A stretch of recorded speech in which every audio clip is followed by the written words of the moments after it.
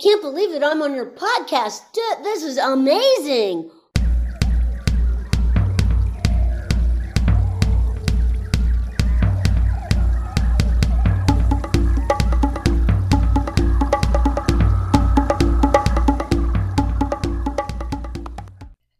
We're just going to give it a few seconds to give it a baseline. Welcome back to the Wild Business Growth Podcast. I'm your host, Dana Gottiner, and you're here for episode 200. Dana, thank you so much. Welcome back to the. Hey, can you imagine if I did that the entire time? Welcome back to the Wild Business Growth Podcast, a very, very special episode 200 edition.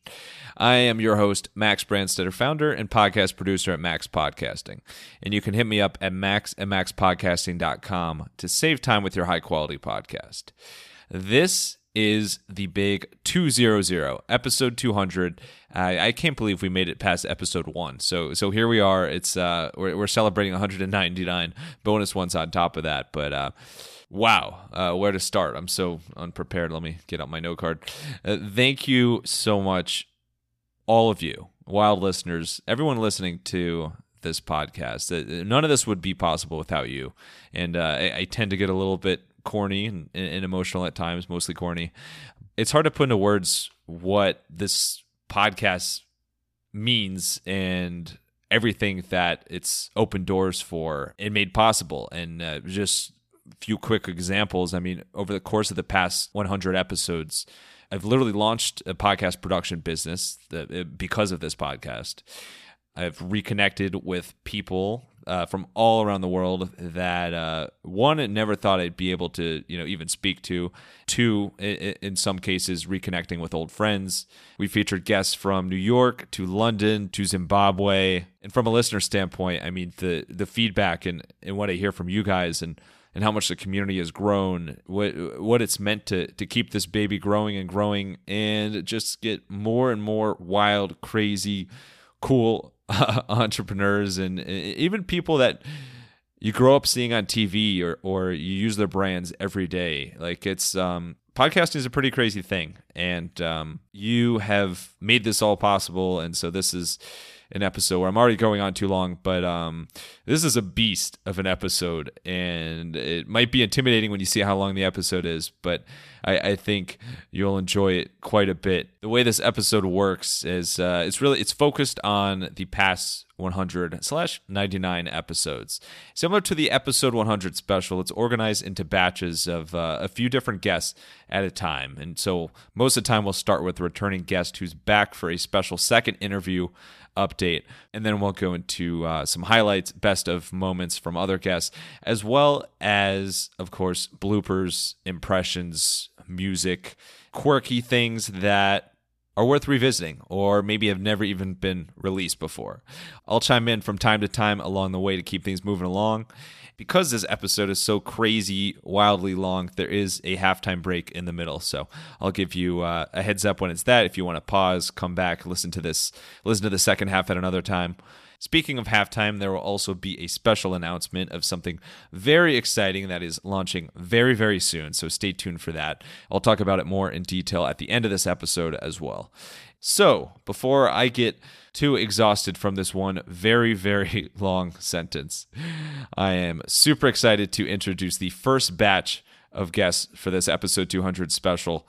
We'll kick it off with Addie Gundry from Pluie, who is back to talk about all the growth and distribution wins. Then we'll flash back to Willard Wiggin, the world's greatest micro sculptor, talking about some of his motivation from his mom to keep making things smaller. And finally, Scott Hansen, the man from NFL Red Zone, doing what he does on NFL Red Zone. It is the big La 200 Bowski. Enjoy the show. Oh shit, was I recording?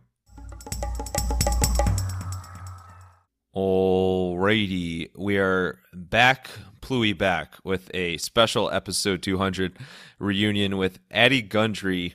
Pluie, the world's first self-sanitizing, baby-changing, diaper-changing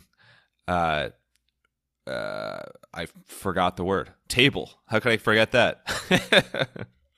Addie, thank you so much for joining, coming back on. How you doing today? I'm good. And thank you. And that's kind of the problem, that word table. And that's what we're trying to change. We are changing the table because why would you want to change your child on a rock hard piece of plastic table in public restrooms? So we are changing it. And that's why maybe you stumbled, because it's confusing. It is. It is. There's so much confusion with this problem historically. And speaking of confusion, back in the original interview, so you came on back in episode 169. And that was back in November 2021. And I was confused. I didn't even know what the term blowout meant at the time in the sense of a diaper. So you educated me a lot on that and the French language and the culinary world as well as culinary words. It's I think at the time we kind of focused on the origin story of Pluie and how you came up with this and like tweaks to the product. But fast forward now, and like I feel like since we spoke, your distribution in places that you can actually find Pluie in the wild has kind of taken off to the next level. Can you speak to that a little bit about what's helped to get into more accounts?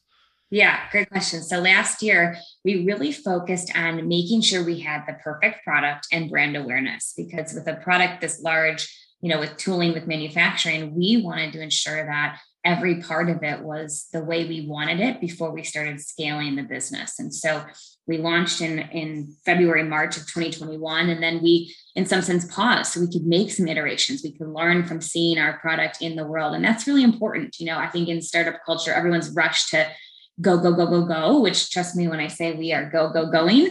But we really were intentional with, hey, let's learn from this instead of just rushing to the market, because we want to manufacture the best possible product. And so we were able to transition to a global contract manufacturer called Sanmina. It's a $7 billion CM, which is huge for us. We can show our customers that we can scale, because what we were focusing on was building those relationships with large national accounts like CVS and Costco and Simon Property Group. And you better believe questions they ask is, well, what if we want 1,000? Can you even make them? And so that was really important for us in 2021.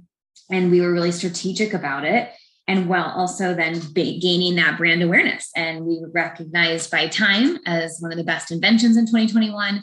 Fast Company named us a world-changing idea. And then Inc. magazine named me one of the top female founders to watch this year. So really exciting year, and have a lot to show for it now, because we have 10 large national accounts that we have POs from, we're piloting with. And it's really exciting, because I've always believed in the land and expand strategy, and that if we have these thought leaders like Simon Property Group, like Westfield, Costco, Old Navy, these companies that say, hey, look what we're doing to better the guest experience, especially for the young and vulnerable little ones, the rest kind of start to follow in that footprint. So very exciting for us now that we have 10 accounts. There's a couple I'm dying to share that I'm not sure if I'm allowed to yet, but you can imagine they're big box kind of type retailer.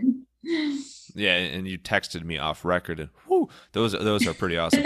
But you are also named by the Wild Business Growth Podcast as the best educator of the term blowout in the diaper sense. So I have to give you that's basically on par with the Time magazine front cover, basically. But it's super exciting about all the different accounts you're in. I mean, you listed off some of the names, like these are some of the biggest names in the retail space and beyond. And so far of the big accounts that you've won, what's one that you had to like pinch yourself of like, oh my God, this okay, we've kind of made it to a level if we're getting in these doors? One of the most exciting for me and felt so personal and meaningful was Legoland and Peppa Pig theme park. Oh yeah. You're bringing a tear to my mom's eye, because both her eyes actually, because she's a huge Peppa Pig fan.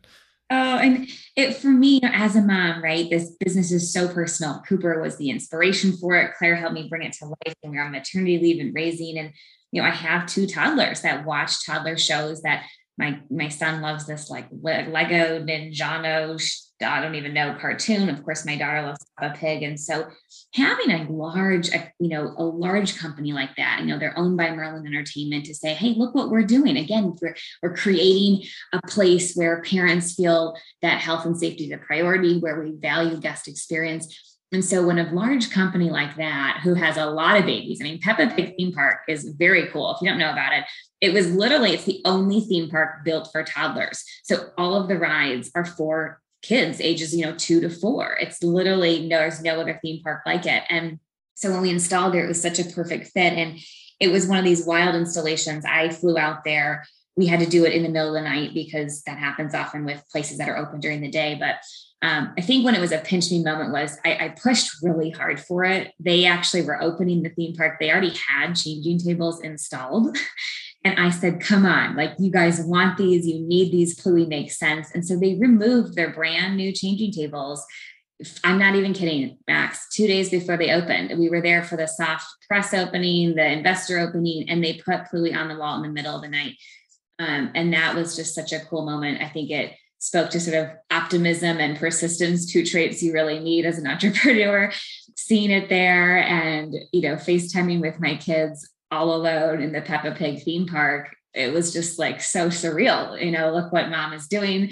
And it was a really pinch me moment. And then I was invited out there with my son, Cooper, and my daughter, but she's a little crazy and young and doesn't listen. So I brought my son, but we got to spend the day at the park for some press and media opportunities. He and I went in before it opened and basically had the theme park to himself. And I mean, again, like everything I do and am and want to be building this business is for our kids. And so like having my business so personally connected to them and having sales wins that they can kind of start to see is really a pinch me moment. Now I have to ask, does the team at Peppa Pig theme park, is like every other word that comes out of their mouth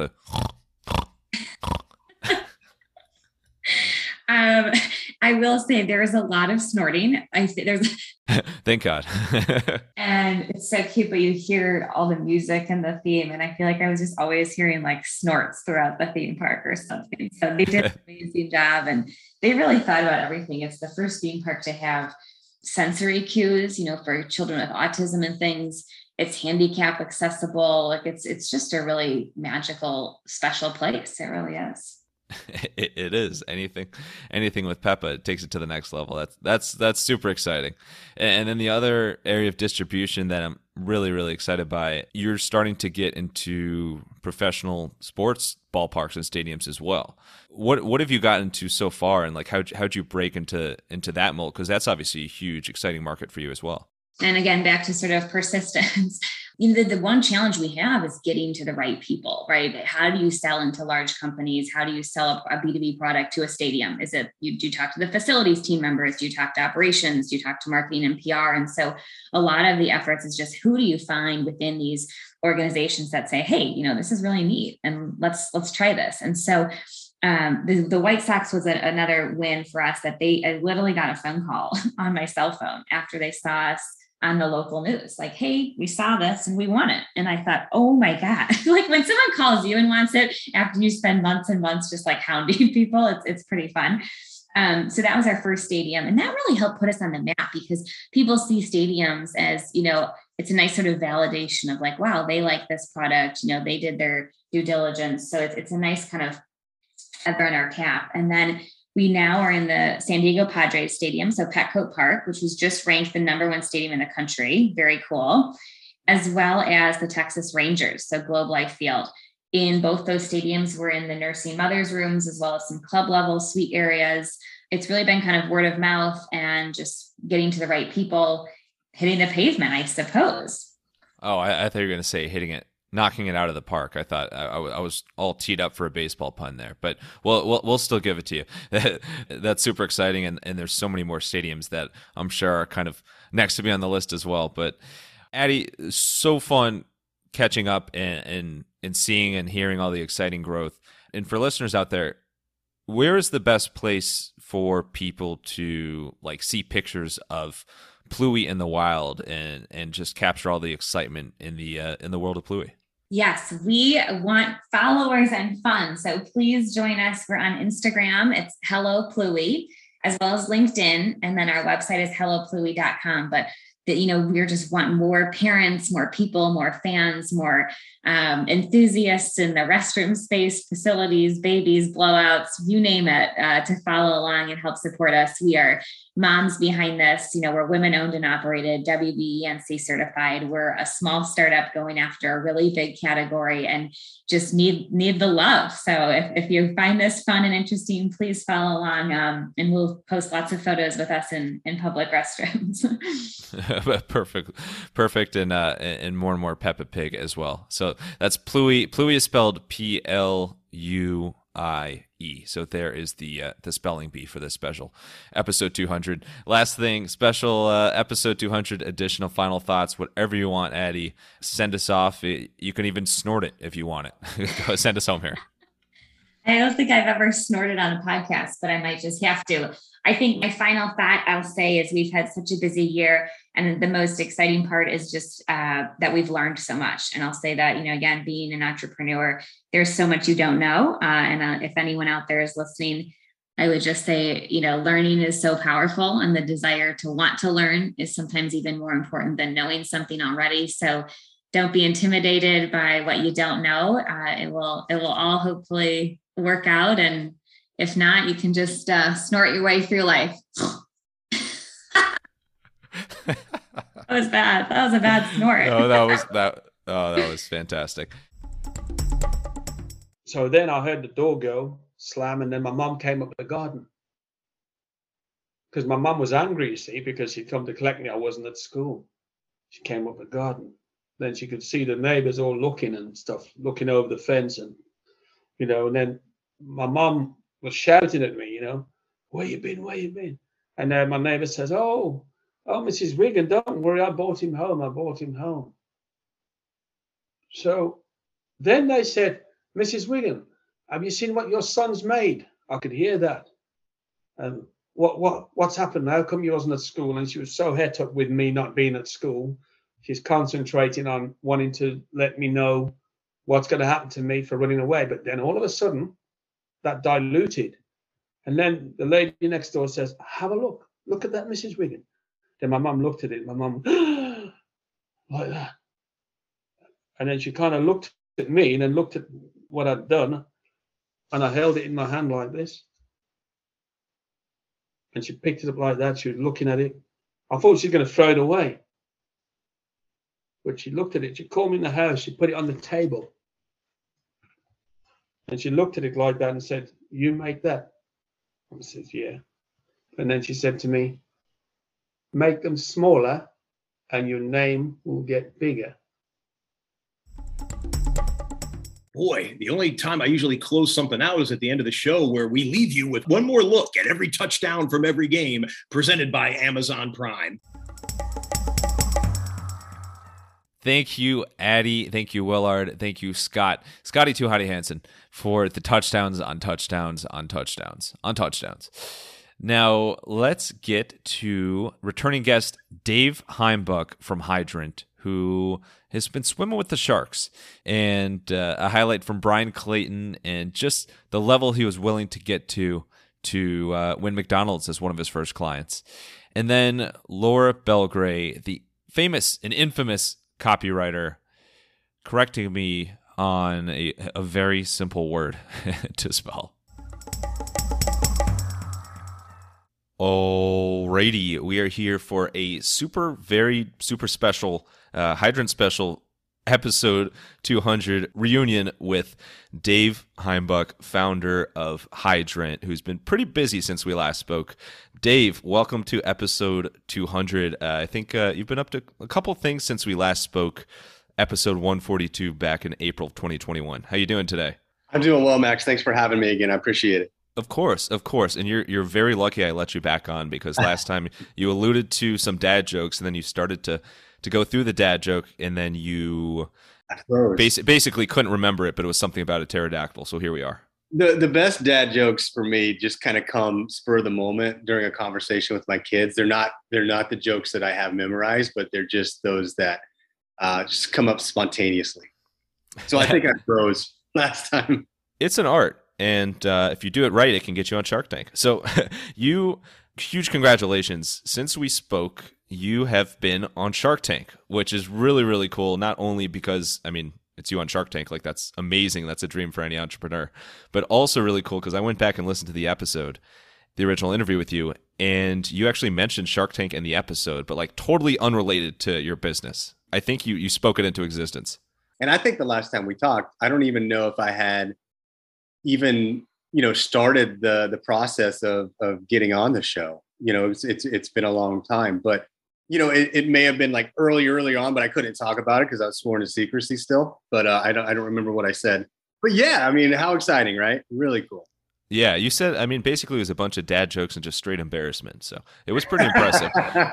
Hopefully you won't get sued now. So I definitely want to dig into it. Overall, how would you characterize the Shark Tank experience firsthand? It was very horrific experience.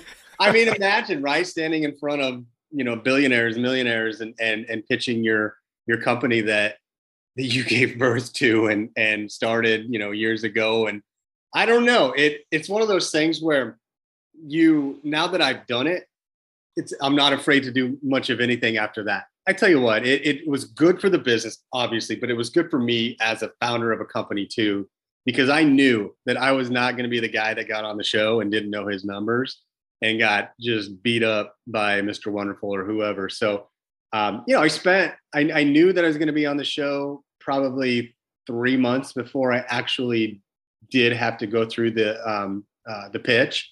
See, we should have done the original interview like right then when you found out, so you would have been even more uncomfortable. Oh, I know. I would have been sweating, but but it worked out great. And like I said, I say horrifying, and it was very stressful. Yeah, it's one of those things where you put yourself in a position where you're uncomfortable. And once you get done with it, then you're like, oh my gosh, that wasn't as bad as I thought it was going to be. And now I can do anything now. And now you can be openly horrified on TV in front of millions of viewers. So I don't care anymore. Yeah. Yeah, exactly. So what for you was the most stressful part about the whole Shark Tank process? Here's the thing. You're going to go on the show and it's going to go one of two ways, right? They're either going to like you and give you a deal, or they're not going to like you and not give you a deal. And probably the scariest part of it, or the most stressful thing, is, I had spent 4 years leading up to that moment building this business and thinking it had legs and traction and was going to be successful. But if I got on national TV and they just rip it apart and tell me to take it behind the shed and shoot it, then all that work was for nothing, right? I mean, it's hard to come back from that. And that's what I was scared about. It might not go well. Like when you go on Shark Tank, you're taking a risk too. Obviously the upside's great, but the downside could be detrimental too. And that's probably the biggest thing that I was worried about. It sounds stressful, but as you mentioned, super rewarding.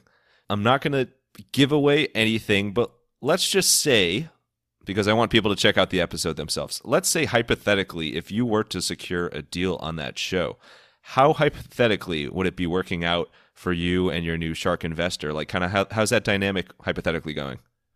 Well, hypothetically speaking, it's been extremely beneficial to our company, not only from an exposure standpoint, a credibility standpoint, and all of those things, but we haven't gotten too into the weeds yet with the sharks themselves. It's a long process that probably people don't realize when they watch the show, is that, oh, they got a deal, it's done. But then it just becomes a long, tedious process where there is more due diligence and different things like that. But that said, hypothetically speaking, if I was to get a deal with a couple of sharks, I am happy with the way things have worked out. Oh, perfect. That's great. I mean, a kid can dream, right? Right. Well, congrats on all the hypotheticals. Yeah. What would your advice be for any entrepreneur who aspires to be on Shark Tank one day? To go for it. So when I first launched the company in 2018, I flew out to Los Angeles and I did like an open audition, and I didn't get a call back. I didn't even get an email back, or just like I went out there, I pitched to during an open casting call, and then just never heard again from them. But didn't give up and tried again. And I think one of the ways that, like, if you want to be on Shark Tank, or if you want your business in general to be successful, put it out there in every single way you know how. So Max, doing a podcast. You never know who's going to listen to it, right? So Yeah, I've actually recruited my fellow Hoosier alum, Mark Cuban, to listen to this part of this episode. So you're welcome, hypothetically. So hypothetically speaking, the way that I got on Shark Tank is because they found me online, doing PR, doing, fundraising and stuff like that. Just get it out there, get your company out there for everyone to see. And somebody important might see it and might reach out to you. Any other kind of exciting development with Hydrant? Maybe not as many people know about, but it's something you're really, really pumped about. Yeah, there is. And I haven't even told you about this yet, but towards the end of last year, around the same time that Shark Tank was getting ready to air, we entered into a partnership with the International Association of Firefighters Financial Corporation. So, ooh, awesome! That's awesome. I mean, that's a natural fit for you. It's insane, right? So the IAFF is the largest firefighter union in the country, in the world, really. There are over 325,000 firefighters that are part of that union. And basically what this partnership means is that the IAFF is going to promote Hydrant internally to all their members, all their firefighters. And in return, we're going to give them back a percentage of revenue to their charity. It's incredible. The entire supply side of our two-sided marketplace is now covered. We have as many firefighters as we can handle, and now we just got to find them jobs. So that's probably even bigger than Shark Tank, was that partnership with the IAFF Financial Corporation, and just being in with them and having the ability, making a phone call or sending an email saying, hey, could you reach out to 300,000 firefighters and tell them that we're doing this, and they will. And it's incredible. That's so incredible. I could see how, but you have a beautiful Sharknado of sharks and firefighters that are just fueling your business. So really, really pumped and excited and thrilled to hear all that you've been up to. Last thing here, an episode 200 special version of Final Thoughts, THOS, Final Thoughts. This could be words of advice. It could be a spontaneous dad joke. It could be a hypothetical money raising situation. Whatever you want. Take us home here. I have a dad joke. It's one that I was talking about the other day. Why do melons have weddings? It's got to be something with honeydew, right? Because they can't elope. Oh, you got me. Bravo. Oh, man. The man can pitch to sharks. He can hang out with firefighters, and he can make jokes about cantaloupe. Thanks so much, Dave. Shout out Hydrant. Awesome business. Just really, really great to catch up. Thanks, Max. Congratulations on your 200th episode, man. No matter how many cold calls I did, how many cold visits I did, how much door knocking I did on commercial properties, I never could cut my way in. I never could get anybody to take a chance on me. And this so happened to luck up and start mowing the residential property for a franchisor. And he owned, I think, 3 locations at the time. And every year I would beg him, hey, let us bid on the contract for your 3 locations. And he would say, no, we're locked in with somebody that corporate has us using, and they suck, and we don't really like them, but we have to use them. And I thought, man, I know this guy will give me a chance if I can just figure out a way to get on his radar. I don't know where I came up with this idea. I think I was eating at one of his restaurants, and I just noticed that the drive-thru was filthy. It was full of cigarette butts and debris and chewing gum and this nasty stuff. And I thought, man, this is pitiful. This is one of the world's most valuable companies, and the drive-thru looks awful. And then I started noticing all McDonald's looked that way. And I thought, well, I'm gonna propose to this guy that for the same price as what he's paying now, we will detail the drive-thru and we will clean up all of that stuff. Literally with our bare hands, pick up cigarette butts and chewing gum and trash and bubblegum wrappers. I'm starting to gather why your PTSD comment. It makes a lot more sense now. Literally, man, and so I pitched him on this, and he thought, you know what? If you're going to do that, knock yourself out. I'll give you a shot on one restaurant. And so every time we would come service the property, we would, on my hands and knees, crawling through the drive-thru, picking up cigarette butts and putting it in a 5-gallon pail. I've probably picked up 1 million cigarette butts in my life, but it looked great when we got done. It it looked, and we took before and after pictures. This was back in like 2002. So literally like going to Walgreens and developing pictures and mailing them to this guy with the invoice and showing him, that, hey, when you hired us to mow the yard, you didn't hire us to mow the yard. You hired us to sell more Big Macs. You hired us to sell more apple pies, because it's our belief that if the drive-through looks spotless, people will upgrade to the extra value meal. And I don't know if that was true or not. It had to be, because it looked better. And so he's like, I'd like for you to do all three of my locations. So we did all three of his locations for a couple of years, and then we proved out a track record.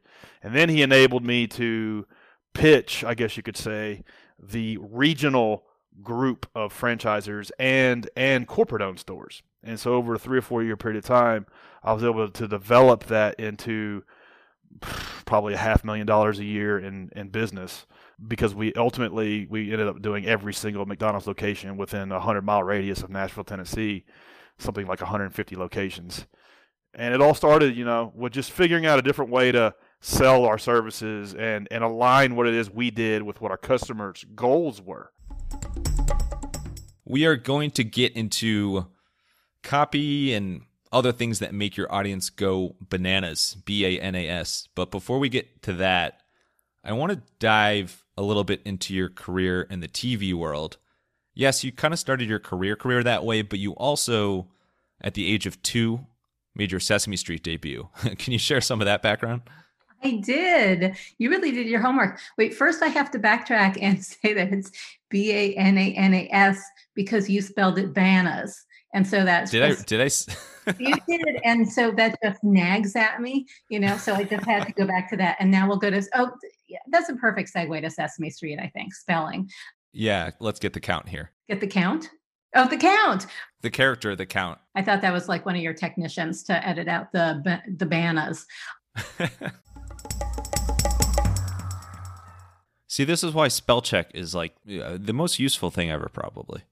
Thank you so much, Dave, Brian, and Laura, for making this episode 200 special.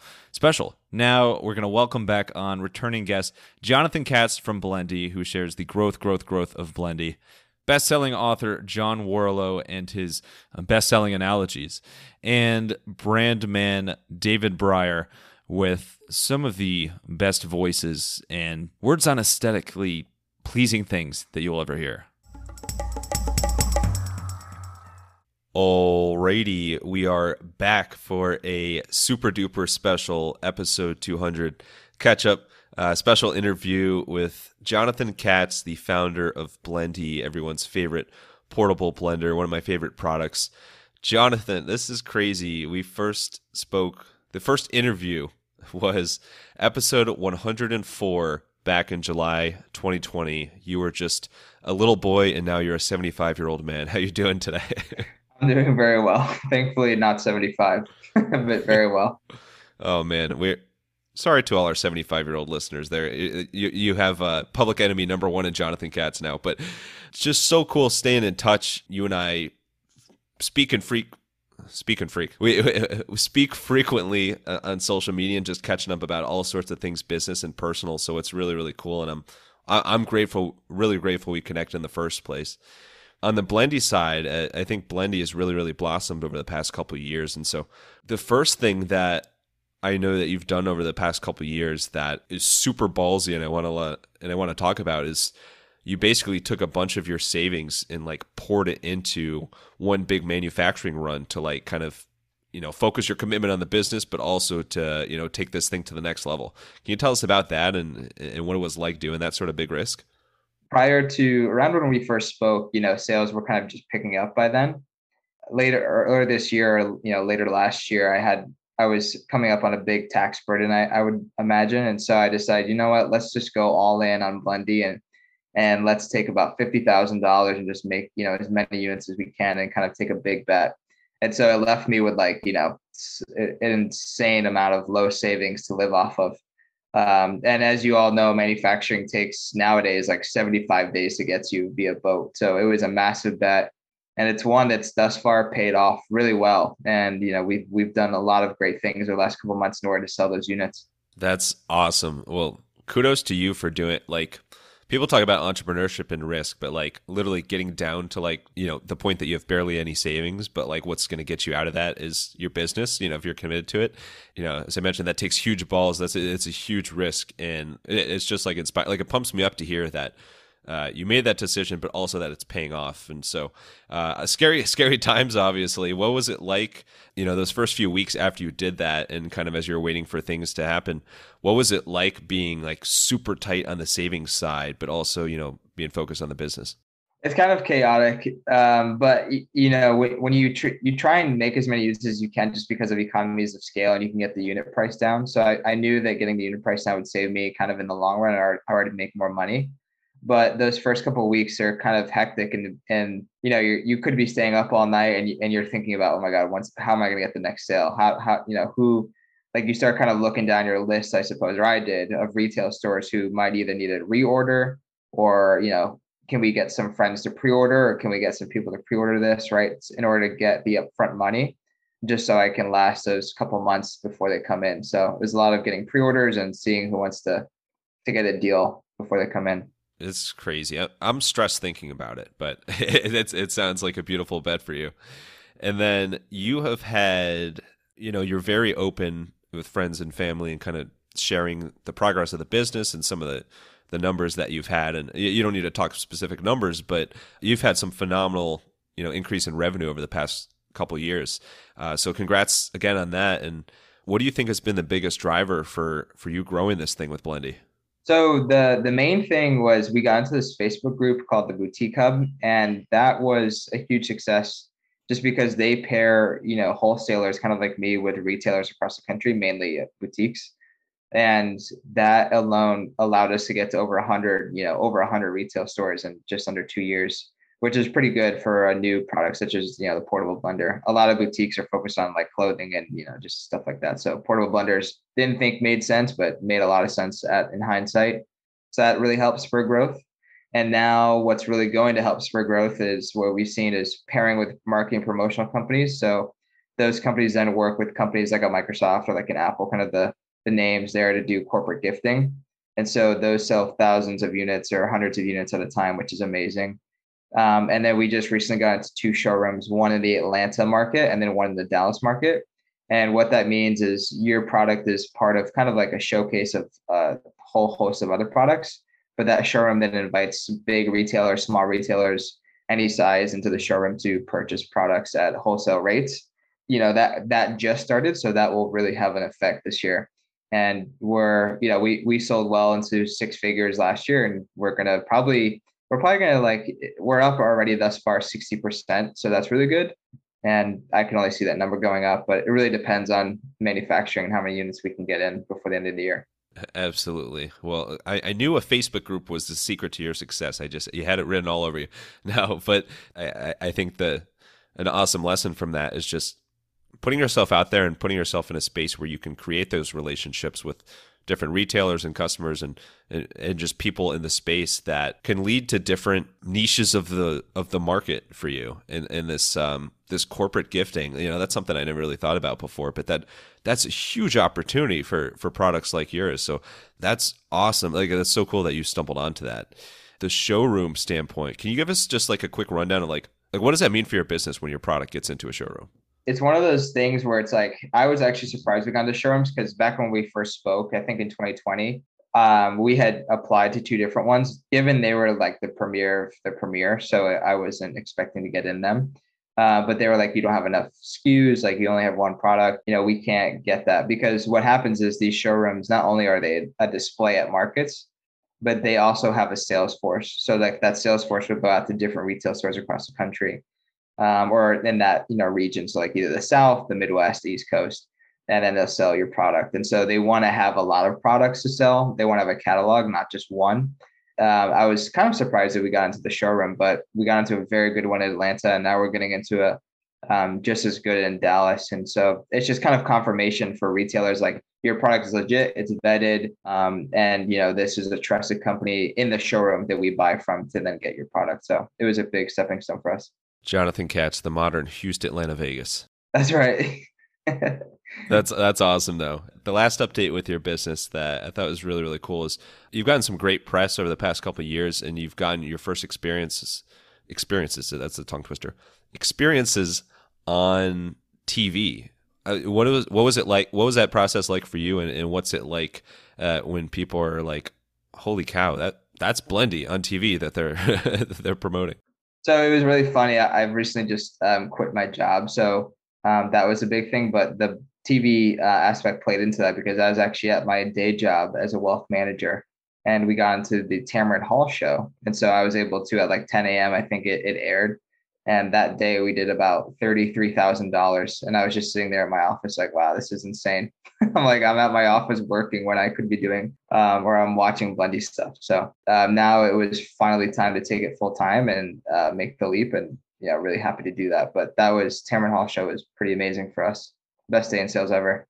You only hear this on an entrepreneurship podcast, but congrats on quitting. That's yes, a big thank step. You. Yeah. Well, Jonathan, this has been so awesome catching up. Huge fan of Blendy, and for any listener out there, like if you're somebody who enjoys going to the gym or smoothies or protein shakes and just wants things a little bit more convenient, a little bit more portable, like I love Jonathan's Blendy. Not just Jonathan's Blendy, but Blendy in general. And definitely recommend checking it out. I love mine. To wrap up here, it's a special episode 200 additional final thoughts. It could be anything you want. It could be a quote. It could be a Kid Cudi song lyric, as I know you love. Whatever you want, take us home here. The whole reason why I'm still here and doing this, especially in the early stages of my journey, was when things got bad or like when things didn't seem that they were that good, I just at least did one thing from a business a day, whether that was like talking about it with somebody or sending an email off. I think just making connections and trying to email as many people as possible and doing at least one thing for your business is always good. And that will keep you kind of like, going when it doesn't seem like it might be all that viable. So just keep doing that and keep doing one thing a day for your business, at least. And she said, it came down to a simple fact. Did I want to spend 3 years in prison or 3 weeks in prison? And I said, tell me more. And I said, well, an earnout is like a prison sentence for an entrepreneur, right? Where you're working for somebody else. You don't have your own discretion. You've got to get everything approved by a boss. Whereas a 3-week prison sentence is writing your SOPs. Does it suck? Absolutely. But if given the choice of spending 3 weeks or 3 years, I'd rather take the 3-week deal. So look, I think that's one of the things that's, again, it's not a sexy recommendation. Michael Gerber in the book, The E-Myth, talked about it ad nauseum. But it is critical to building, I think, a business that can thrive without you and getting out cleanly. And here I was thinking that she had a prison business, but I'm all for the power of analogy. So that's amazing. And I think a lot of times when you're in the thick of it and when you're more on the doer side, you can tend to kind of keep pushing things off or be so swamped with kind of like the next task that you're like, yeah, I don't really have time for that. But if you take that long-term, that long-run approach, maybe even imagine it as a prison sentence. This is like the effects of what you're doing. I think it's a phenomenal way of looking at things. Yeah, it's also, I think, philosophical about how do you run a company. Like, for a lot of people, in particular in the United States, where there's this sort of ethos about maximizing top line revenue, there's the Inc. 5000. I think those are all wonderful awards and great things to get. Yet I think they place perhaps too great an emphasis on top line revenue growth at all costs. And what I mean by that is I think the most important job of an entrepreneur is ultimately to build a company that doesn't depend on them. I use the analogy, a lot of people listening to this are parents, right? Some people want their kid to go to Harvard, want their kid to play football at Auburn or whatever. For most parents, they don't want these massive goals for their kids. They want their kids to be successful, independent adults. And I think if more people thought of their business as a child, where the main goal is not to create the next Tesla, it's actually to create a company that can thrive without you. And instead of thinking of yourself as, the chief salesperson for your company, instead think of yourself as like the parent. Sometimes a parent's job is not to take center stage. It's actually to get the company to live on its own. And I was always fascinated how you ever notice how there's certain styles of design that take you, they practically transport you somewhere. It might be something that's nostalgic. It might be something vintage. It might be something futuristic. But just by seeing it, you know where you've landed. It's kind of like those voices. Like I always am amused by those, what I call those stupid trailer voices where they say, in a world, and you hear that crap and you go, oh my God. You should do that, by the way. You should just say the words "in a world," and that you could get paid for that, I think. Exactly. Well, the thing is that it's like where men meet women and women meet men, and when men were made of wood and women were made of steel.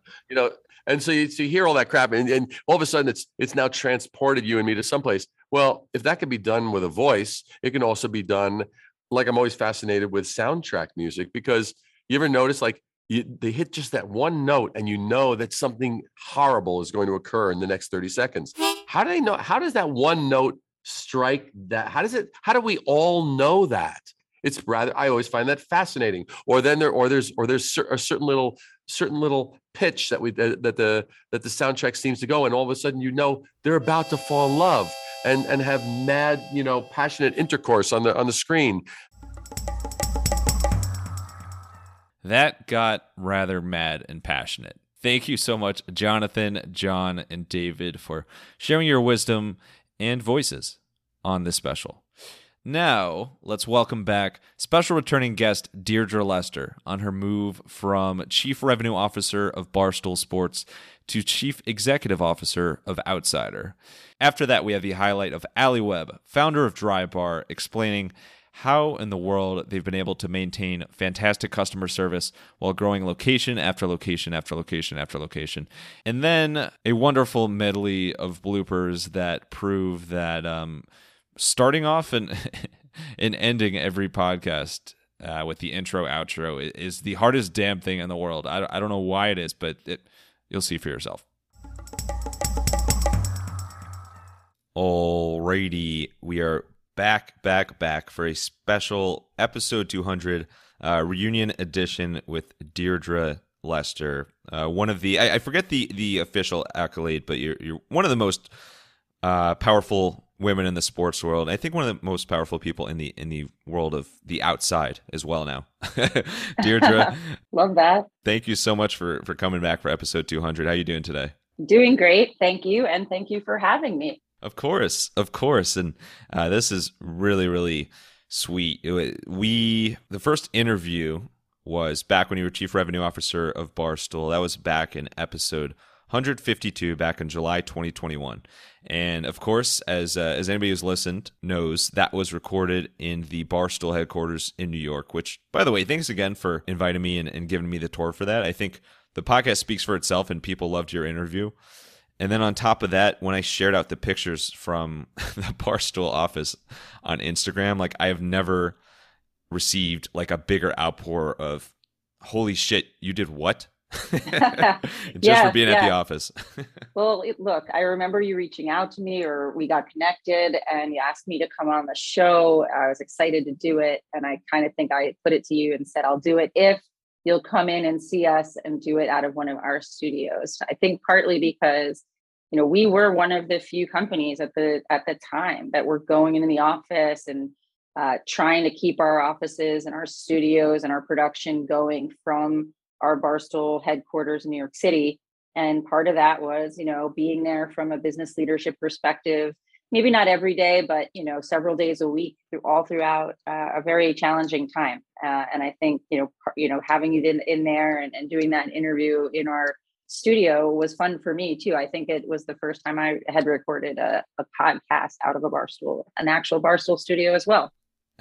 Yeah, you mentioned that on the podcast. So I'm glad. I mean, this happens with all my guests. I introduce all my guests to a different Barstool studio and interview them there for the first time. So you're one of many, but no, glad I could help out. I do notice that here we are at episode 200, and you still don't have a studio. We're still seeing your living room. So maybe next time I talk to you, you'll be in a fancy studio somewhere. It's a little bit different when we're paying rent for apartment and about to get rent raised 70,000 fold. So I think once a little bit more permanent, I'll have a more developed studio. But yeah, anyway, you can do a lot with podcasting with a good microphone and good connection. So absolutely. I mentioned in that episode that it was super surreal, not just being at Barstool interviewing you, but that was the first in-person interview I did in a year and a half. And it was a pretty monumental and great kind of comeback to that. And it's kind of funny now looking back because there's been 48 episodes or 47 episodes since then. And I've only done 2 more in-person interviews. So that was a lot of excitement for something that didn't matriculate too much, but very special nonetheless. I mean, your point is right. We can do so much of this remotely now. Remote conferences have still remained, a thing. At least in the industries that I run around in, digital media, podcasting, consumer, direct-to-consumer goods, and marketing. That said, I think people really love a real-world connection, whether that be to interview a guest for a show like this, or whether it be, going to industry conferences and having the opportunity to network around the room. And I do think that, one of the things we did see at Barstool was during the pandemic, one of our shows that had tremendous growth was a show called $1 Million Worth of Game. And they never conducted an interview over Zoom. They interviewed like top tip of the spear rappers and hip hop artists. And they flew all over the country at a time where people didn't think you needed to do that anymore.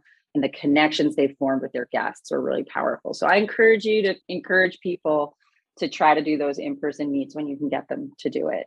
But then at the same time, we're fortunate, and I wouldn't be doing what I'm doing today where I'm doing it if it wasn't possible to work remotely. Well, I'm encouraged, and I'm encouraging as well because of all the interviews I've done, there's an extra special feel to it, and I think an extra connection between host and guest, and kind of opening doors, and you never know what that will turn into when you do I just said do wow, and when you do in-person interviews, it is extra special. So, speaking of special connection and something that can happen outside, let's talk Outsider. So you are starting and hit the ground running at a pretty new but amazing chapter for you. And so you've joined Outsider as CEO. And I always sound that out because whenever I say CEO, it all runs together and it sounds weird. So here we are, Deirdre Lester, CEO of Outsider, teaming up with some really, really cool names in the space, including Jay Cutler. I've never really heard of that name before. I don't know why. No, but it's an amazing company and brand, and I can see already the steps you've taken to help things explode from a content standpoint, and just grow the brand and grow the revenue there as well. So what brought you to Outsider in the first place? Yeah, thank you. Yeah, I'm very excited. It's a big step for me from a career perspective to step into this seat, and also a big change from coming from a company that while it was small ish when I started, and we had such rapid growth. It was a very large company when I left, nearing 400 employees, I believe. Here I'm going all the way back to an early stage company that was founded in 2020 by a gentleman named Shannon Terry.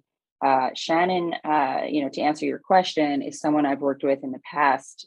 He had recruited me back in, I think, 2005 to come run the sales and revenue for a company called Rivals.com. If you're not familiar, Rivals was, at the time, the number one, college football, college sports, essentially recruiting and news platform. Had forged a national brand and, had, forged a big partnership with Yahoo, and we were ultimately acquired by Yahoo sometime in 2007. So, it was a really exciting chapter in my career. I had gone from being an account executive at ESPN to a much larger role at a much smaller company. And it really helped catapult me into doing more entrepreneurial things.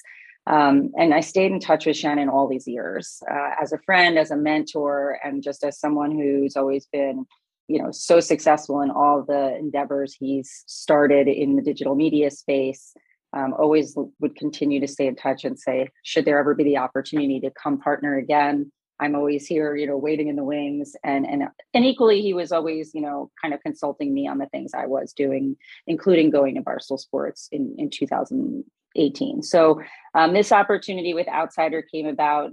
Shannon and Jay Cutler, who most of the listeners hopefully know Jay, but if not, Jay played 12 years as a quarterback in the NFL. He also went on to star or co-star in a reality show with his former wife, Kristen Cavallari. So he's got, a massive following on both the sports and sports culture standpoint, as well as sort of a more mainstream audience outside of sports with people who watch, reality TV programming. So it's been really fun to work alongside the two of them and take what they had established with the Outsider brand over. They launched it in 2020 and worked towards driving a significant audience via articles written by over 20 now kind of established writers in our demographic. Jay has become our chief design officer and has established, a real credible brand mark for us. So our logo is really important to us in terms of how we market it, how it appears, all of our goods and consumer goods is a big portion of the business. So there's a media entity that is Outsider, outsider.com, all the social extensions of that, video, social, etc. Events are coming as well. And then there's the other side of our business, which is consumer goods, which today, if you were to go to the Shopify store we launched, it's hats, it's hoodies, it's all the things that help market our brand and create a community with people, wearing our mark, wearing our branding. Jay's the architect of all of that, but we have a lot more coming down the pike that's really exciting. And I think the big opportunity for Outsider is, the combination of those two things and how they intersect and how we build a community that will not only consume our media, wear our brand and attend our events, but also be excited to buy consumer goods for us that we are manufacturing and distributing and carry our mark. I have to correct you because you left off on Jay's resume that he and Kristen had a fantastic cameo in the league, which was really good as well. So that's probably at the top of his accomplishments as well. I'm sure I missed that one. But people ask me a lot what it's like working with Jay. It's been like only a few months now, although there was a lot of lead up to me coming on board and, joining as CEO of Outsider. And it's been really great because, like I said, Jay's our chief design officer, but he's also like a lead talent within our programming. You see him creating a lot of new IP-driven shows that are living on the Outsider platforms. That's been really fun to kind of see him find his new voice through Outsider. And he's just very involved in the day-to-day business. He's in the office whenever I'm in Nashville. So that's been fun, and I'm excited for what the future holds working together with Shannon and Jay. So speaking of the future of Outsider. So for those who aren't familiar with Outsider firsthand yet, what is it that makes Outsider so different than some other brands in the space? Outsider is a media brand first, but also a lifestyle company that celebrates American culture through entertainment, through sports and sports lifestyle, through country music, through news to a degree. We're really trying to create a platform and a community of like-minded people who, celebrate American culture and lifestyle through all the things I mentioned, share in those, interests and a way of life, and celebrate them, versus trying to be so like polarizing and divisive. And I think that's one thing. And then again, I think that we have some really unique, assets in the leadership here. And when you look at the track record again of Shannon, who built Rivals.com, 24/7 Sports, comicbook.com, and popculture.com. He's got an incredible background in building audiences around a particular demographic, lifestyle niche at scale, and monetizing that through SEO, advertising, programmatic, et cetera. And that's where Outsider is today, where he's gotten it to, and where we'll continue to grow our baseline. Then you bring me to the picture, who has, a lot of background in sales and sponsorships, in how to create IP-driven shows and monetize those, how to take those from the internet into the real world and create experiential events for your fans and your community to bring them together and have them really feel like they're part of the creation of what you're making. And then this third component, which is the consumer products division, that we're really bullish on, that we see the beginnings and a lot of traction on already, but we have barely begun scratching the surface on what we think we can accomplish on that front. Yeah, it's exciting. Like I'm excited on your behalf of going from, I mean, it's funny because Barstool is, in the grand scheme of companies, is still like a super young company, but obviously is very established and has grown so much over the years. And you've worked at plenty of companies before that have, even longer histories. And it's really exciting to move to a new role in such a new company with so much potential and now having the amazing relationships you've had throughout your career as well. Your role, you're going from most recently Chief Revenue Officer to Chief Executive Officer now, CEO. How have you changed kind of your goals and priorities now that you're literally the person leading in charge with all this stuff? Yeah, it is a big change. It's like what you said. We were talking before you turned on the recording, right? Like you've gone from having last time we talked a girlfriend to now a fiance. Like the roles it's the are same changing, thing as right? your career. Yeah, you stumble over it sometimes. And frankly, importantly, like it's important to remember and recognize the change in role and not fall back into only doing what I've done before and what I know so well. I've been in some form of a digital media sales role or leadership role since, longer than I'd like to say, but 1999. So, and this is a business that has grown so much and changed so much from that time. And yet there's some fundamentals in sales and advertising sales and media sales that, still apply to everything on that front. So what I would say that, my priorities have changed is, you can't sell until you have things to sell. So my focus right now is, more on the building of what are we actually taking to market? What is our positioning and how are we going and how quickly can we go versus what was the pipeline looking like last month and what does it look like now and what's the close ratio and all those things. We'll get there. I'm excited to get there and I think we'll get there very quickly.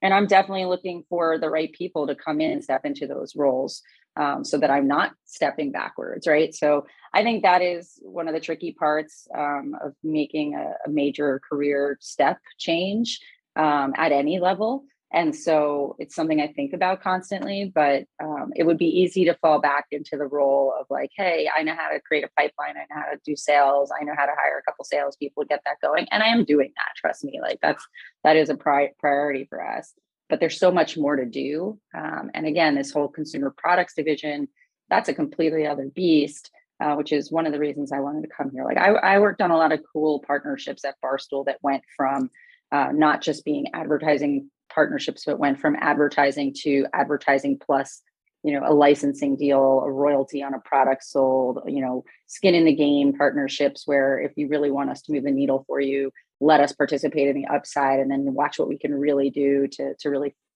fuel the growth of your product. Best examples of that would be in the alcohol space with Pink Whitney and High Noon. But there was a lot of others. We launched a men's grooming line. We launched a frozen pizza. We had a bunch of things, irons in the fire when I was leaving.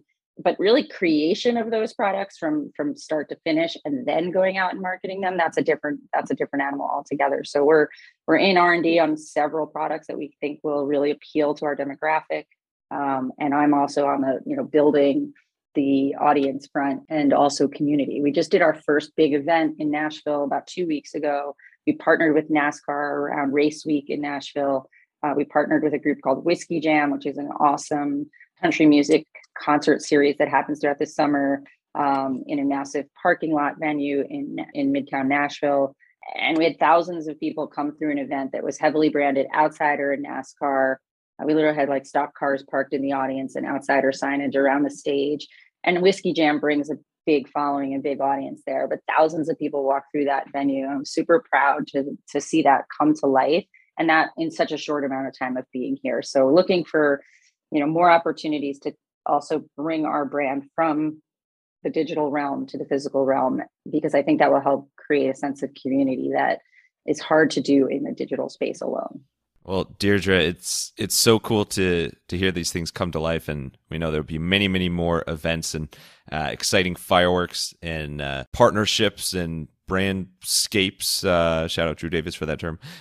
So yeah, lots and lots of potential with Outsider and super cool, and know you and have an awesome, fantastic team behind it alongside you as well. So thanks again for for coming on and sharing the story and all that's new with you and Outsider. You can learn more at outsider.com and all the social media channels. Your content is a well-oiled machine already. Last thing here, special episode 200 edition of Final Thoughts, which you have to recite the ABCs backwards as quick as you can. No, I'm just kidding. It could be whatever you want. Send us home here. Stage is yours. Look, I think what you're doing here and the fact that we're celebrating your 200th episode and you powered through a pandemic to get that off the ground and get that going is a true testament to the power and the impact of consistency. So if I could say anything to anyone, it's figure out how to get things done and then do it consistently. Obviously pivot and change as needed along the way. But I think that is what I've seen so many businesses and individuals and content creators and new companies who've made it through the last couple of years and look back in the rearview mirror being like, holy crap, I can't believe we did all of that through such a challenging time personally and professionally. And consistency seems to be the common thread that drove those people's and those companies' success.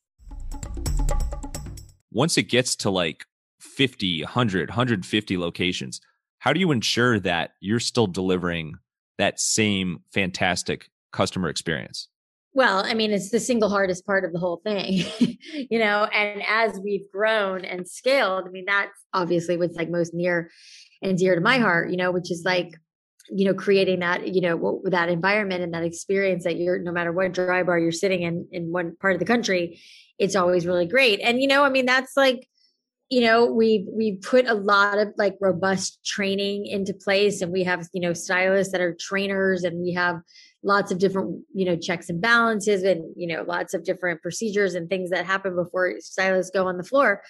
But, it's not perfect over the years, like, it kind of has ebbed and flowed, and sometimes we were doing it better than others. And, it's been a major learning experience, and it's obviously not just the stylist, it's like the customer service and how our bartenders are treating people. So it's like a constant, never-ending project and thing that we have to always stay on to make sure. And as you would imagine, the big compliment I can get from a client is that like, oh, I was in everywhere I go, it's great, and that's like the best compliment I could hear, because it's really hard, and it's like a lot of oversight. It's a lot of systems. It's a lot of like staying on top of people. And, like I said, I think sometimes we've done it better than others, and it's the people, it's making sure that you have the right people in place. And sometimes we have, and sometimes we haven't.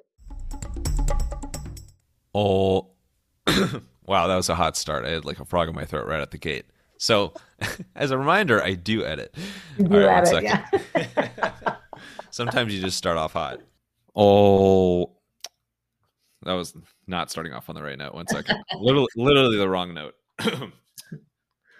Holy fuck, that was loud. I don't know why my headphones were all the way up. That's how I start off every interview. You not only studied abroad in Spain, but one of your majors was Spanish language and lit. It was, indeed. And lit. Wait, I need to say that again because my voice cracked and I'm going to get destroyed by my fiance. You let your business run wild. Let your business run wild. Until next time, let your business. Excuse me. He has yes, he has humped. He has. He has a hump. He has.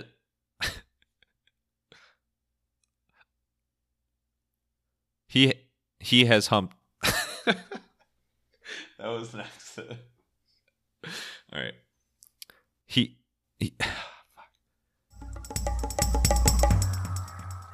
sometimes it is the biggest grind in the world just to say Tim Timmons was umping a game, not humping a game.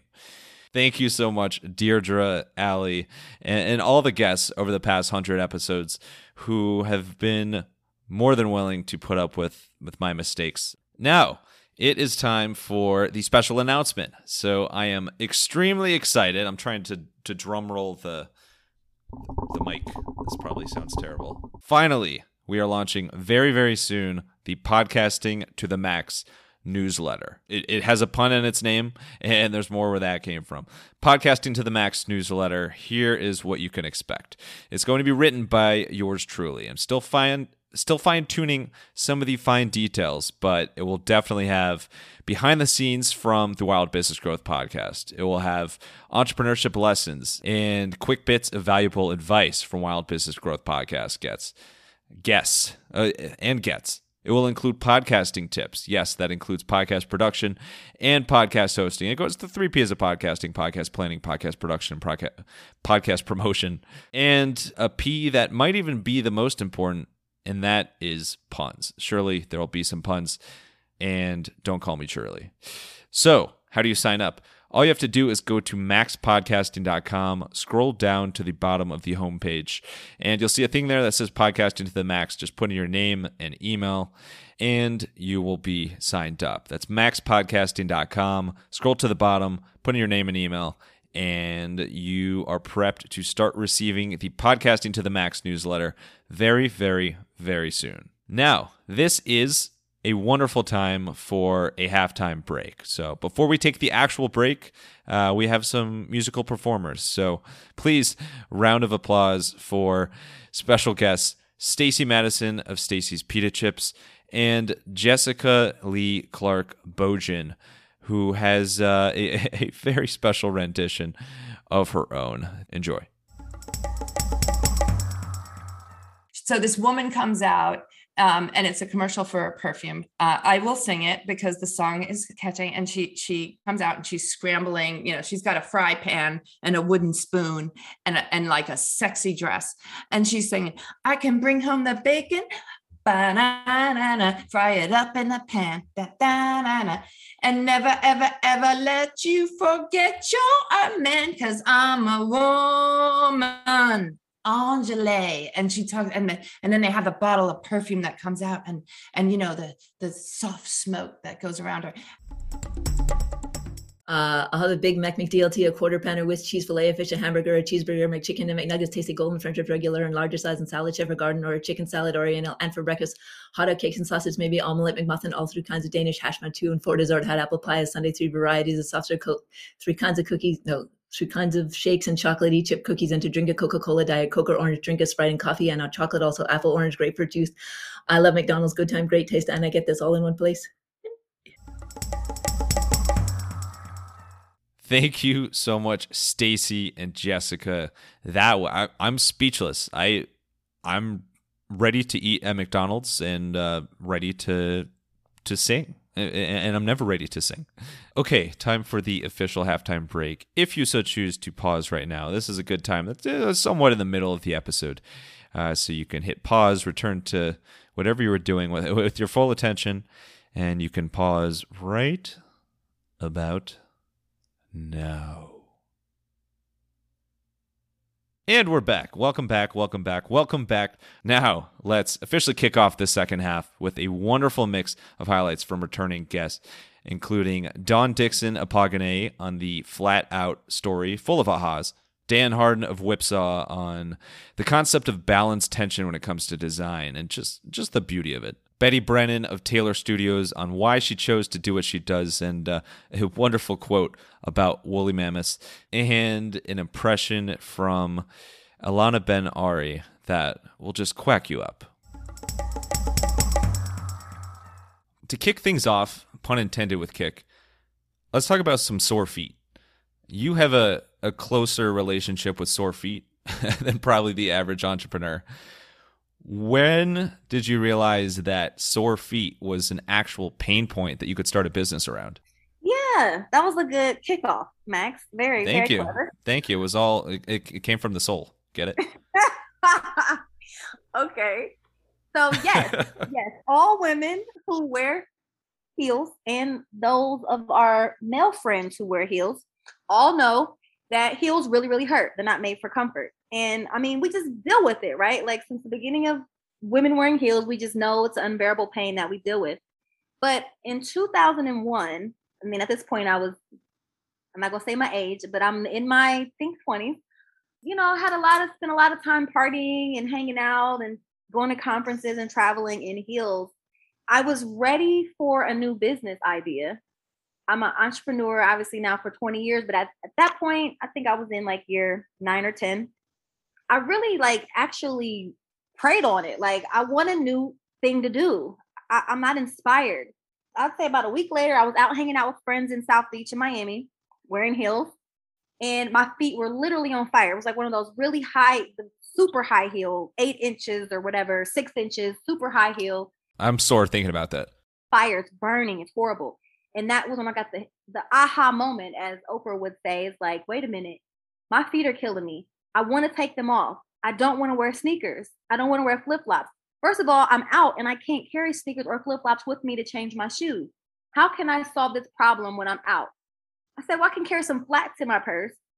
That's easy. Okay, but the flats need to be able to be compact so that I don't have to carry a huge bag. I said, well, what if they're rollable and very lightweight? This is all in my head, me having a full conversation.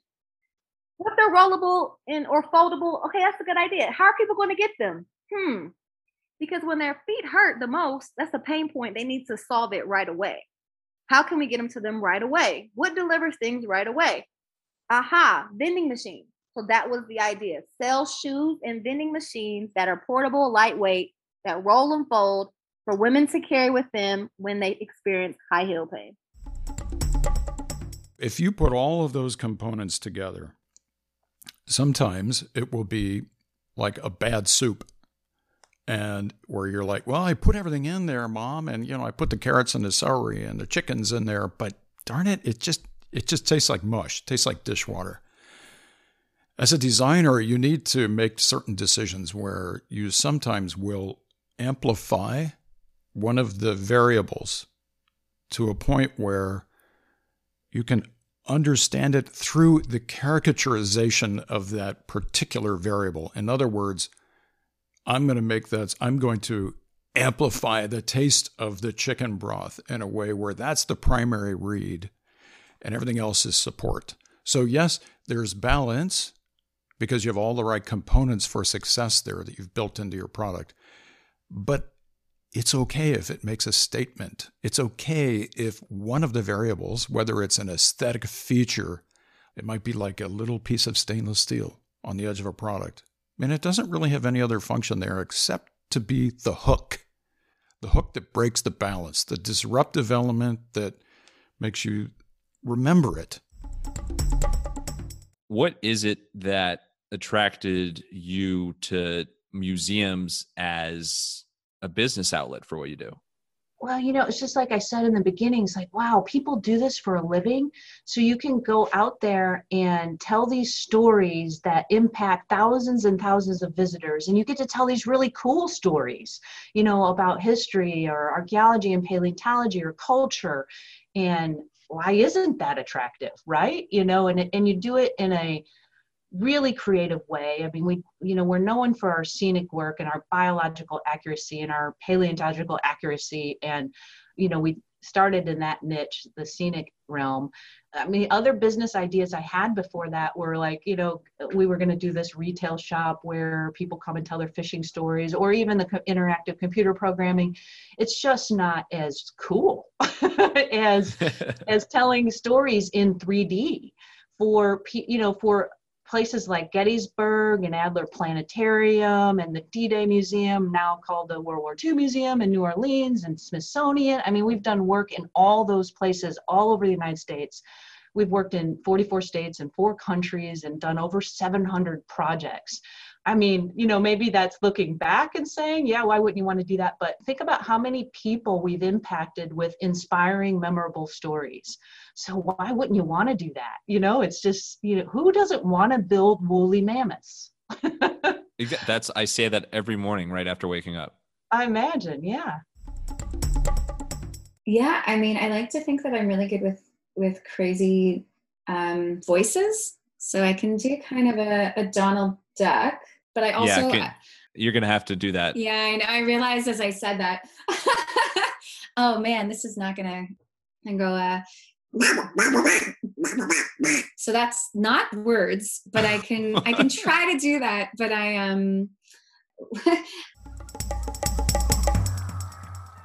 Holy cow. Thank you, Don. Thank you, Dan. Thank you, Betty. Thank you, Mr. Duck. And thank you, Alana, for that brilliance.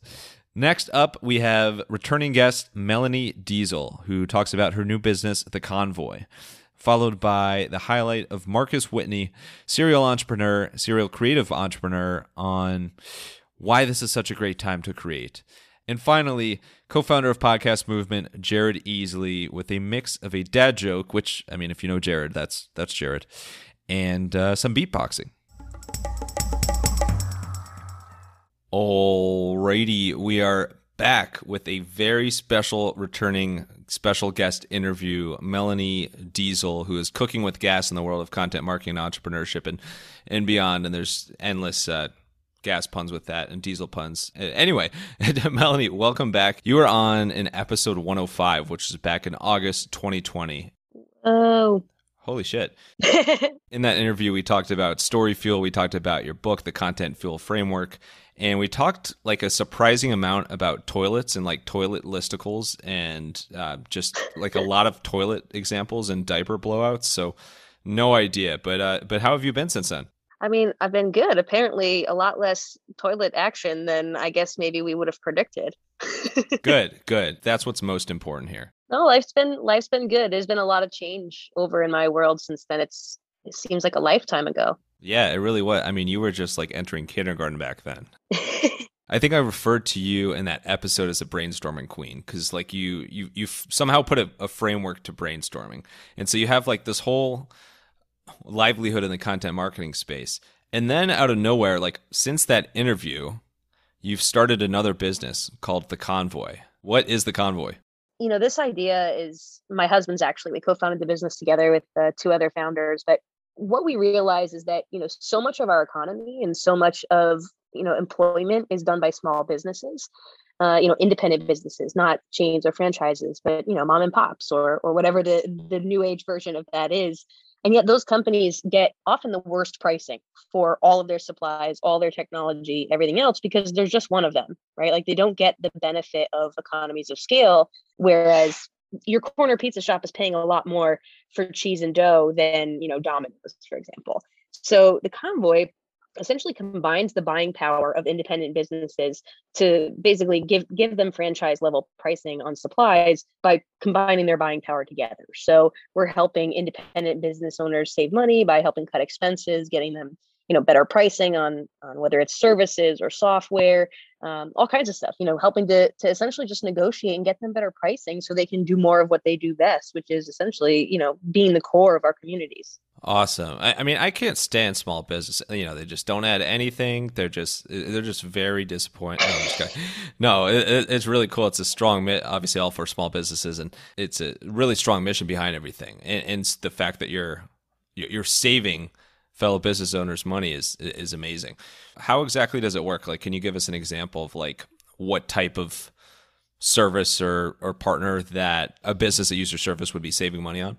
You go to theconvoy.com and log in. You can actually, or you don't even have to log in. You can just view. We have a marketplace of 200 plus pre-negotiated deals. So you could sort by whatever the things are that your business needs. So just some examples, we've got discounts for Zoom on there, for payroll software, for signage and banners that you might need to print, for office furniture, for office supplies, N95 masks, you know, cleaning supplies. It really runs the gamut. But the whole idea is, you know, though we started with the things that many different types of businesses need. So we may not have just yet, you know, the hyper specific thing that you need for your industry. For example, you know, we might not have the pizza oven that you need for your pizza shop because we don't have as many members who are looking for that. But we are launching that ability to take your requests of the things that you are looking for that aren't included yet in the marketplace.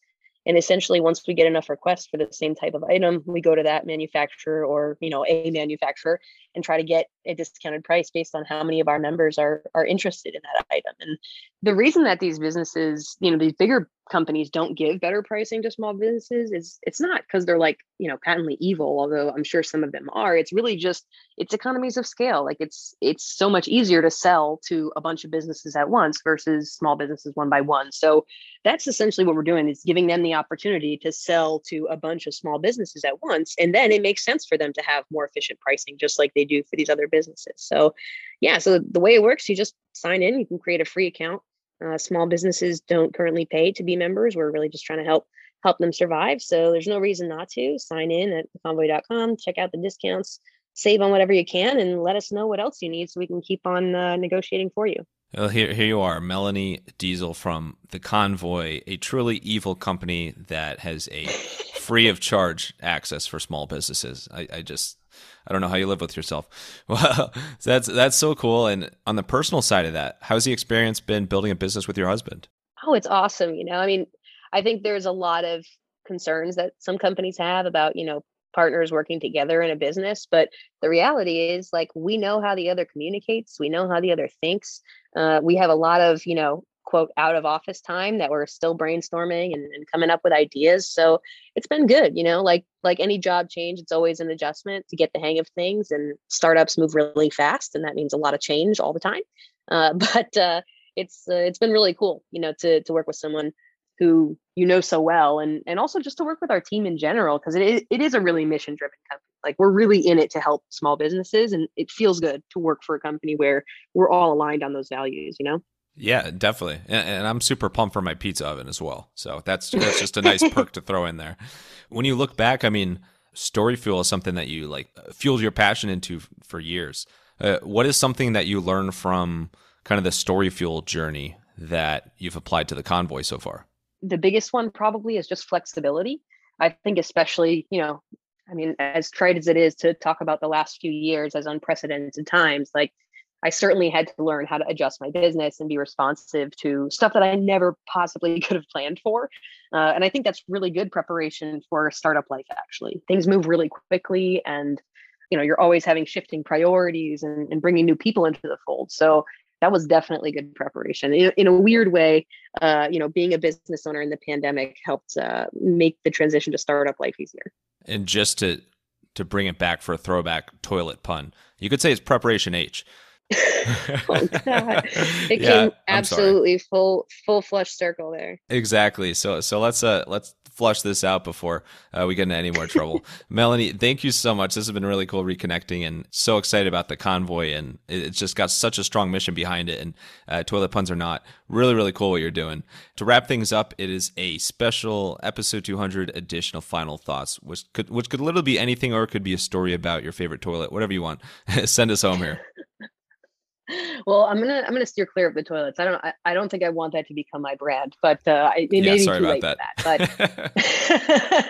but I think the one piece of advice I give, just if you're in this situation, you're a business owner, you've got a side hustle, whatever it is, know your worth. I think that too many folks, when they're starting out, there's this like crippling imposter syndrome that says, why me? Why should anyone pay me?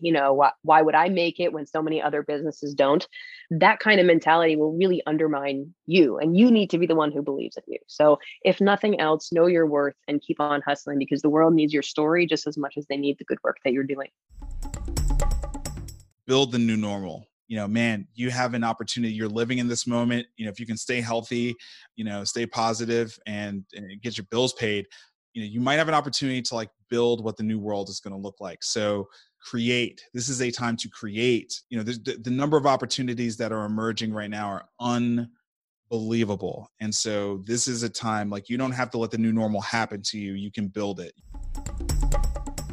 Well, and again, these aren't very good, so just know that going in. That goes without saying with dad jokes. So what do you call a pop singer's friends? Oh, I'm not even gonna try. Go for it. Britney's peers. Oh man. Wow. Yeah. Bravo. I told you it's not good, but yeah, and you can edit that out. I know that was horrible. Yeah. No, I might edit out the rest of what you said, but I'll keep that part in. All right. What is a weird talent that you have? Something that you're really good at that many people would be surprised to know. Something that has nothing to do with podcast movement. I'm a reasonable beatboxer. Oh, nice. Is there like a 4-second beatbox you can do for us here?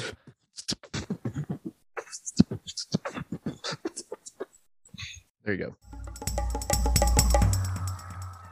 All right, hard to beat that. Get it? It's a beatboxing joke. Thank you so much, Melanie, Marcus, and Jared, for coming back, dropping the wisdom in episode 200. Next up, we have the return of Max B versus Max B. Max Brickman of Heartland Ventures, who is feeling a little 30 under 30, and maybe flirty as well. Following that, we have Dr. Trouble himself, Rob Fletcher, incredibly good chili sauce, who reveals a little insight into why he fits the nickname. And voices on voices on voices, and some rapping as well from the super talented Amanda Natividad and Jessica Hitchcock. Alrighty, we are back with the corniest interview possible, because the first time we did this, I just cannot let it go that we are both Max B. Max B and Max B. Max Brickman, Mr. Heartland Ventures, back for episode 200. Max, we had you on originally in episode 145 back in May 2021. How you doing? The Midwest Machine himself. Thanks for joining again today. Thanks for having me back, a fellow Max Beer. Oh, that is so corny. Yeah, congrats on 200 episodes. This is terrific. I'm excited to be a part of it. Thank you. I appreciate it. Well, without you, it would have been 199. So I'm very, no, I really appreciate it. It's been really surreal. And I don't know if you feel this way. I kind of feel like we were just in classes at Kelly together.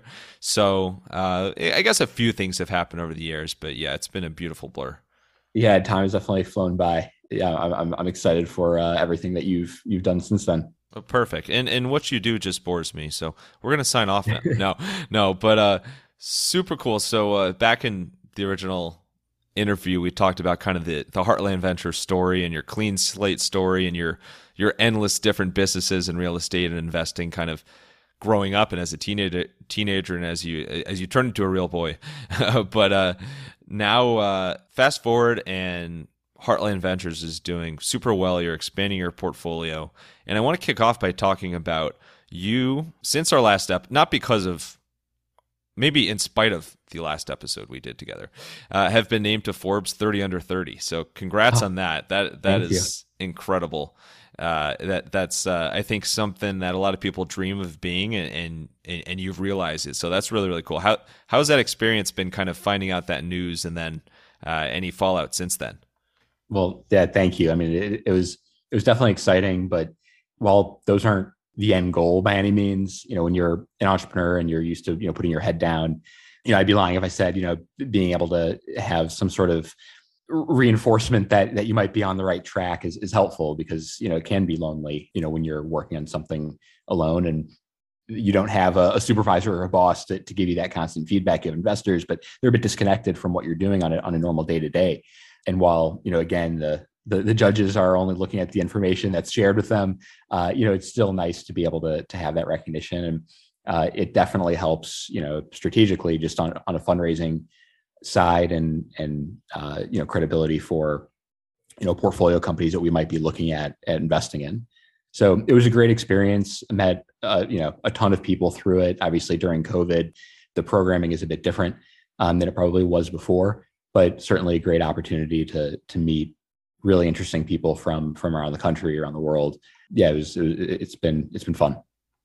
You're humble. You say wasn't a big goal of yours, but I remember, like, you never paid attention in class. You always drew sketches of the term 30 under 30 on your notepad. I always saw it, so I knew it was something. No, but it is, any awards like that, some people can say they're nice accolades or accolade. I always mess up that word, but what really matters is, how the business performs and all that. But no question, from a PR standpoint, like, that's one of the best wins you can have as an entrepreneur, especially being such a youngin'.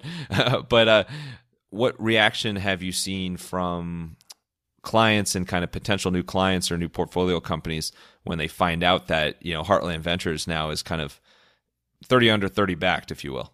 Yeah, the feedback from investors was definitely positive. And when you're fundraising and you're new to a new city and you're younger, there's a lot of hills you have to climb there to establish credibility. And while it's still a third party who also doesn't really know you that's vouching for you being Forbes, it does still give a certain amount of credibility to help kind of ease some of the credibility concerns that new folks might have when you're going into a new city and when you're raising money from somebody new. Absolutely. Yeah, I think that's a great word. Credible. That's like the stamp of credibility. I think there are definitely a lot of other ways to establish credibility. I definitely wouldn't, I do know people that have gotten, very frustrated or upset that haven't gotten it, that have accomplished much, much more than I have. And, I think it's a bit of a coin toss, and it's a bit of focusing on maybe what they, happening to match what they want. Again, for anyone who didn't get it or who's kind of past that threshold, it's definitely not a end all be all. Again, I know tons of people who have accomplished much more that didn't get it and were upset at the time, and they got over it. I thought every morning you wake up now and you always have stress-free days, and it's just sunshine everywhere. Sunshine everywhere. It resolves everything, right? Congrats again on that. Super cool. What else is new with Heartland Ventures? And what else in the past year since we first recorded? Oh man. What's the most exciting development you'd like to share? The biggest is that we're able to share at this moment is really just the expansion. This is something where we've been starting in Indiana, expanded to Ohio, and continuing to expand beyond that, have grown the team pretty substantially and are continuing to grow the team. And for us, it's just exciting. For anyone who's adding employees, it's exciting. It just allows us to do a lot more and expand, what our vision is and what our model is into new markets around the Midwest. So we've been very excited to do that. And that's led up to our second fund, which, first fund, being definitely a grind to raise, $15 million fund several years ago, being able to prove that and going into fund two, the most exciting thing is all of our investors from the first fund came in for the second fund, and we were able to add in about 50 new investors in Ohio for a fund amount that we'll announce shortly, but it's many multiples of where we were in the first fund. So we're very excited to be able to have that additional capital to continue investing and continue expanding the model. I love the endless love you and team give back to the Midwest and so many businesses that are so cool, and so many family-owned businesses in the Midwest as well. So just absolutely love what you do. Now you're truly stepping into this next level of scaling and expanding. What's the number one thing that you think you've learned early on that has allowed you to kind of get to this next level? It's a good question. I think communication with early stakeholders, for sure. You can't have one-on-one meetings with every person who is aware of what you're doing throughout the whole time, right? You're going to meet people early on who like what you're doing or who are supportive, and it's very easy for 6 months, 12 months to go by and to not have any communication or dialogue with that person. And that other person might be busy, and it's not realistic to say that you're going to get coffee with everyone you've ever met every 3 or 6 months to stay in contact with them.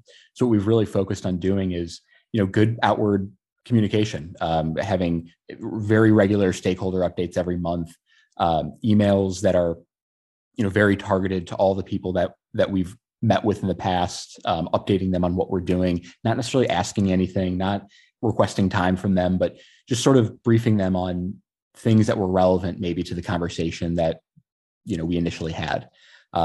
Keeping those relationships warm and evolving has allowed for as years have gone on, to build rapport with those folks, so that now when fund two comes along, I feel like I still know these people. They feel like they've gotten to know me over the last few years, and it becomes much easier to engage them for maybe to invest, or maybe a referral for someone that we're looking to hire, or an introduction, or whatever it might be. So I think just keeping a database of all of the people you've met and keeping them engaged somehow in a way that doesn't require a lot of their time, being conscious very much of their time, at least I try to be, of our investors' time, has really helped build our network and allowed us to scale. All Max Bs are great communicators. That's what I always say. That's what I've always learned as well. But Max, congrats again on all the success and the newer growth since we first spoke. Super exciting, and Forbes again, super, super cool. Thanks again for coming back on. And to wrap us up here, a special episode 200 edition of Final Thoughts, which is, it has to be exactly 200 syllable. No, I'm just kidding. No, it could be whatever you want. Just send us home here. honestly, congratulations to you. This is terrific. I've been a regular listener before and since I've been on the show. I've loved being on it. I've learned a ton from it. So I appreciate the opportunity to be involved, and really congratulations. What is the hottest pepper that you have ever eaten personally? So I'll tell you a story. I was in a shop in our local city, Harare, one day, and an Indian guy was standing next to me at the counter, and he found out that I was the maker of Dr. Trouble, and he said to me, well, would you like to try a cashew nut? So I looked at him suspiciously, and I said, show me your cashew nuts. And he brought me a packet of cashew nuts, which looked suspiciously dusted with something.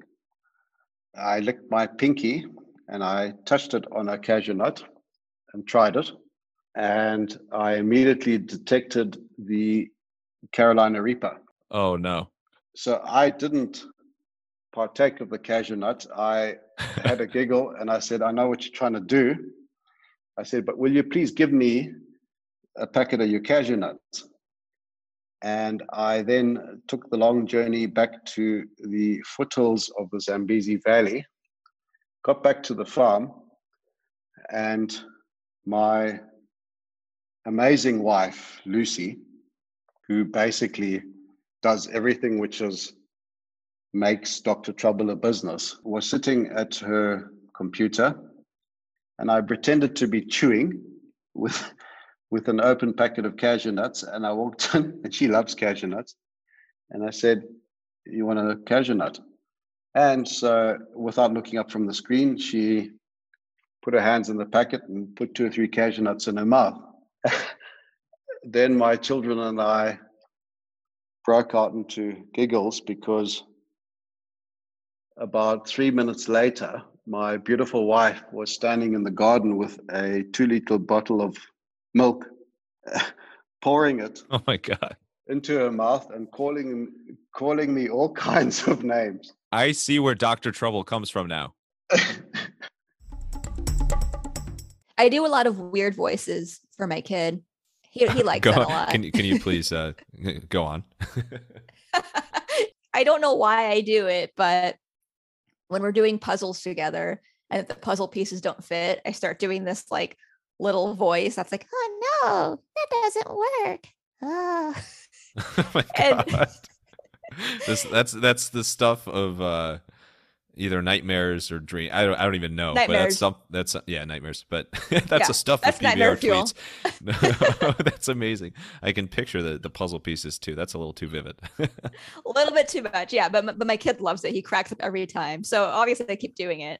That's one. So maybe that's one of the Quirk's weird talents. I could do a couple of little weird. Yeah, voices. it kind of blends a little bit. Like, do you have names for these voices? Is there a second one that's like a stark difference from that?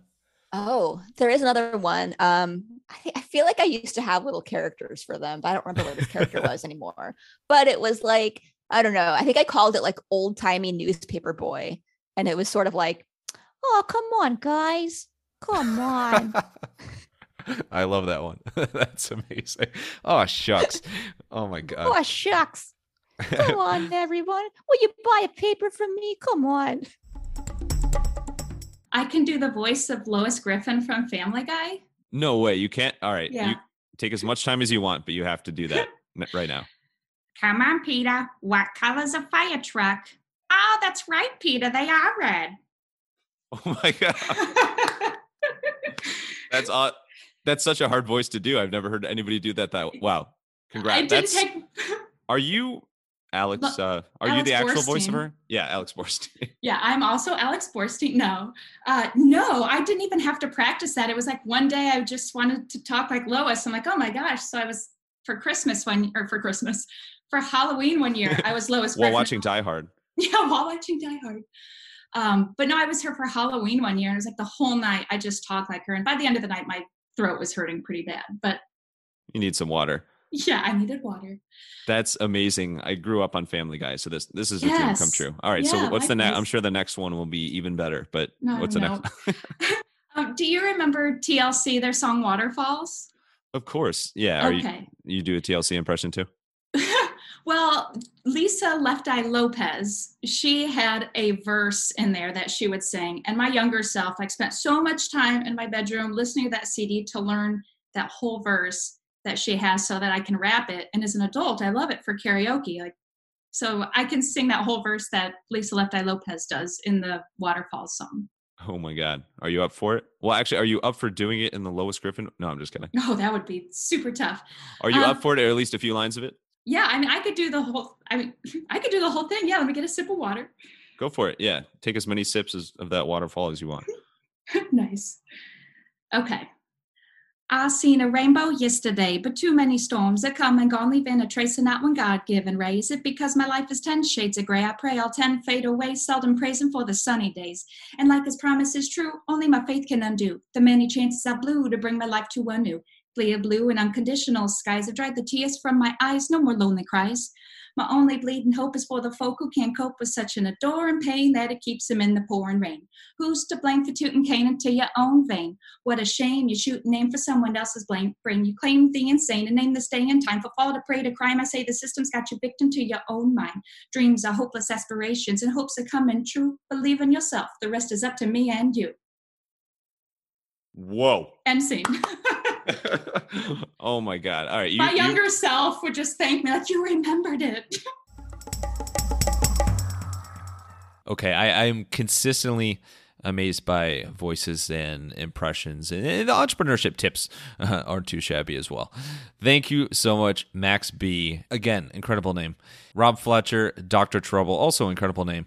And Amanda and Jessica for going wild for the Wild Business Growth Podcast. Now, as J. Cole once said, if you made it this far, I really fuck with you. This is the grand finale, the final batch of specialties for the episode 200 special.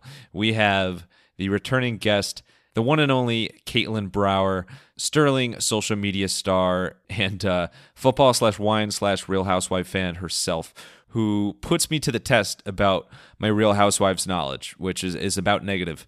After that, we have Jerry Miller from FarmersOnly.com sharing the story behind that famous and infamous FarmersOnly.com commercial. MLB umpire Tim Timmons with a good story that will make you chuckle. And finally, we wrap up with Nancy Cartwright, the voice of Bart Simpson and Friends, who does what she does best in the Simpsons Wild Business Growth Podcast crossover, Don't Have a Cow Man. Alrighty, we are back again with Caitlin Brower, the social media superstar from Sterling. That's a lot of S's. Who is back? We go way back from that tweet back in 2018 that connected us. But this is a special episode 200 edition. And Caitlin, you were back. You were on for the full interview back in episode 132. You had just turned age 2, which is crazy. And it was in February 2021. Wow. Holy cow. Here we are again. Thank you so much for joining and kind of putting up with me for all these years. No, absolutely. And honestly, it's been a pleasure to get to know you, online through Twitter, LinkedIn, all the fun to do through your podcast, over the past couple of years. I'm so happy to be back. I know you're celebrating a milestone, so it's very, very cool to be here and to be a part of that. Thank you. Well, I appreciate it. So this is like 200th to the 200th power, because obviously this live as we speak, this is episode 200 for Wild Business Growth Podcast. And we alluded to it and spoke a little bit about it in your interview back in episode 132. But, in addition to all the social media and marketing and stuff you do for, your full-time job, you have an awesome show that you do live, you do video, you do podcasts called The Real Football Fans of New Jersey, which I always joke about because it's amazing because I know so much about football and so little about Real Housewives. So it's kind of a mix of everything, but who doesn't love glasses of wine? You guys mix that in as well, no pun intended. But you were celebrating recently getting to episode 200 for that as well. So congrats. We got 200s all around, 200 so 200 congratulations for you on that front as well. No, I appreciate it. It was such a great milestone for me and my co-host, Katie, to get to. We've been doing this for over 4 years now. And it just was so awesome to finally hit, hitting 100 was super fun. 200 was even better. So just to be able to hop on, and she's my best friend. Like that's always the cool side of it too. So my co-host is my best friend. So just what we deliver to our audience, the most unique thing is like, if you were to look at our text messages just every day to each other, it all is football and housewives. And now you're just kind of getting that behind the scenes view of what we're talking about every single day together.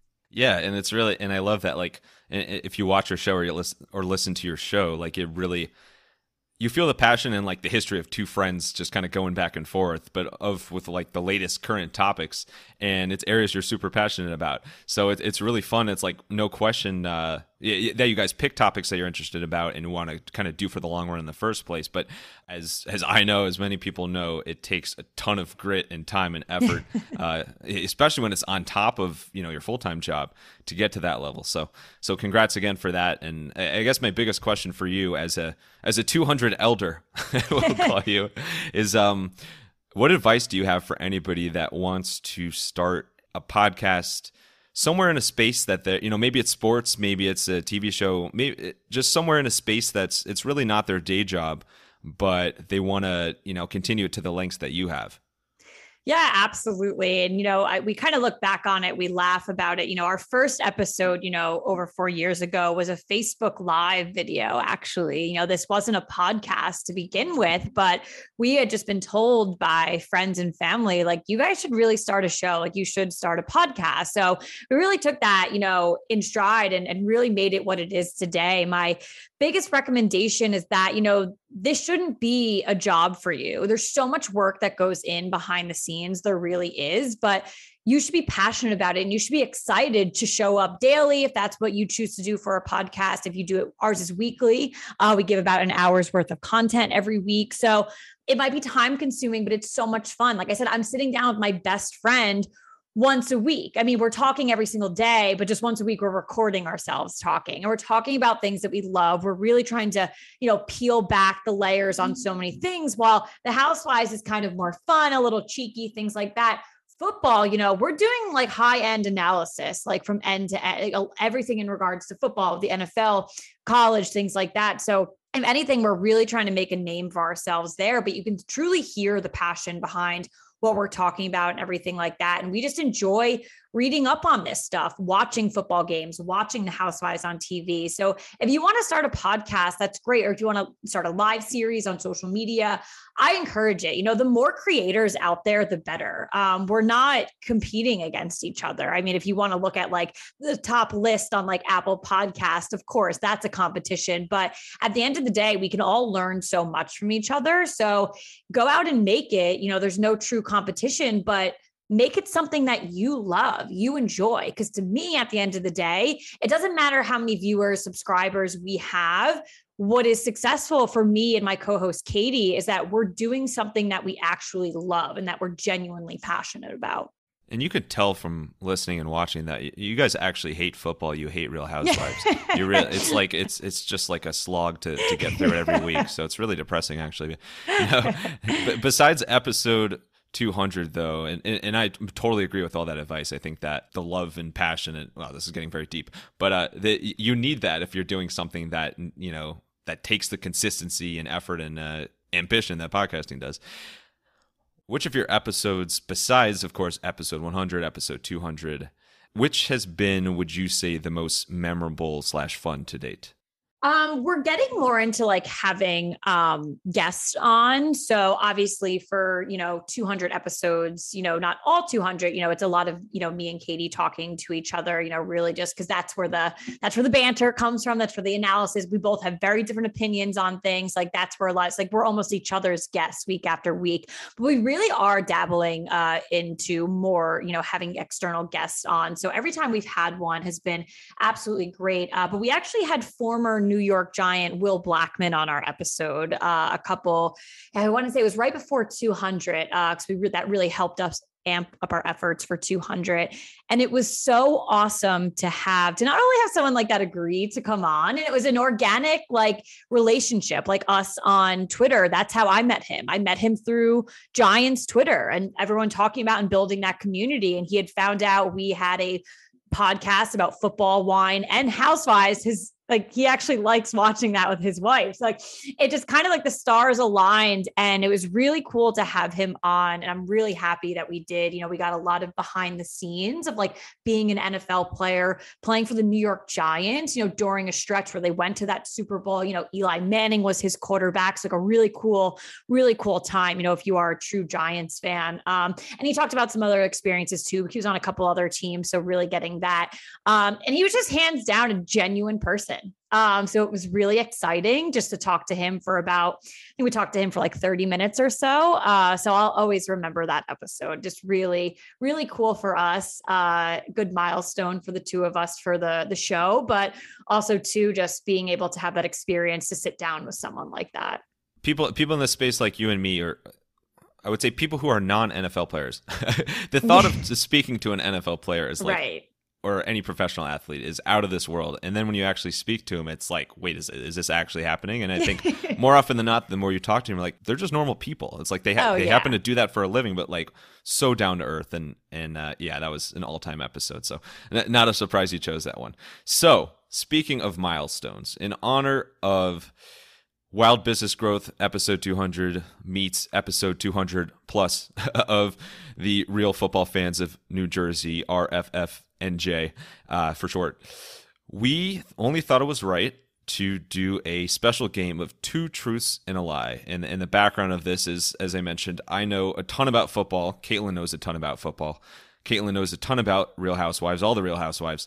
I know absolutely zero about Real Housewives. So Caitlin was kind enough to organize a few batches of two truths and a lie, and I'm going to attempt to guess which one is the lie. And I have never been more nervous and unprepared in my life. I did not prepare for this at all. So I haven't watched Real Housewives in years, just in preparation for this.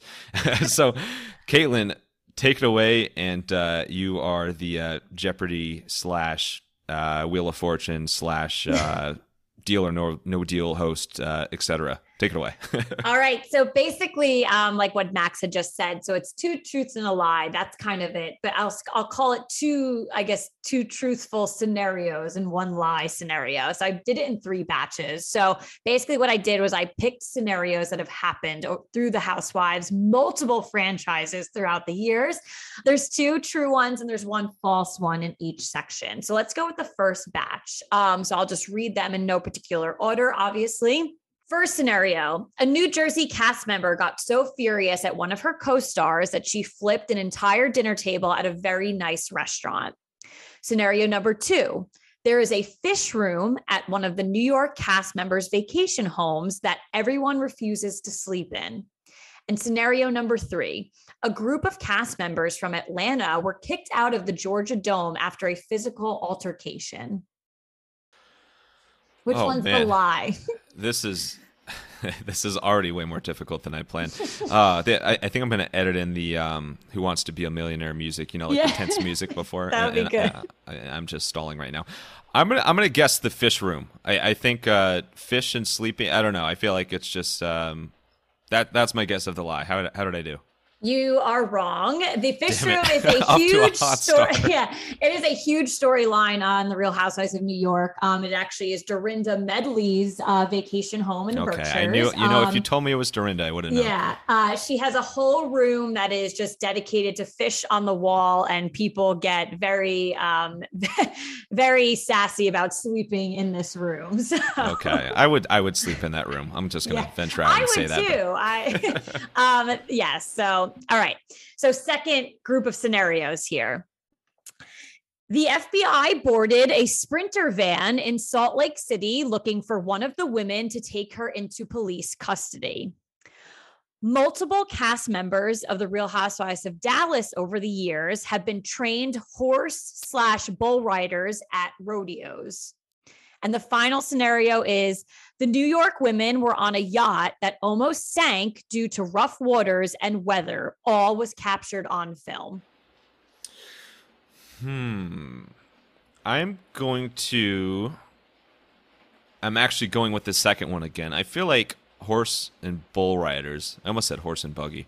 Horse and bull riders. I don't know. Something about that, pun intended, just seems a little fishy. So how did I do with that one? I love how you pulled fishy in from the first one, but you are correct. That is the lie. All right, yes, cool. so, 50%. That was about my GPA in high school anyway. I think, I don't know, who knows? Dallas had a couple of seasons. Maybe one of the women was, but the key was that I pulled up multiple people. So definitely not okay. many women were doing that in Dallas. That's very advanced. Very advanced. All right. And now for the moment everyone has been waiting for, the third batch of scenarios. Third batch. All right. So let's start with the first one. So 2 members of the Washington, D.C. cast snuck past all security and got into an exclusive White House party and were eventually caught and put on trial.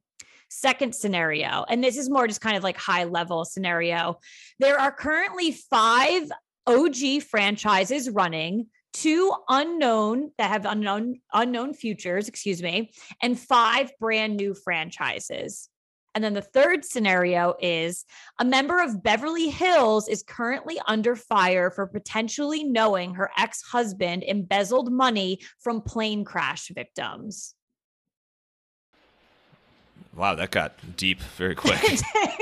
that got intense. No, it is a little dark. Yes. All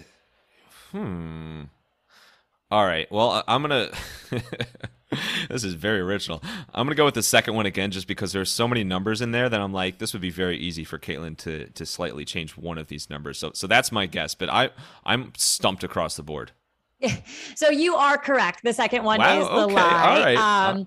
Up to a D average, almost D plus. Okay. Yeah. So the biggest kicker here is the brand new franchises. There's actually only, if you really want to, there's only 3 brand new running ones right now. So I knew it.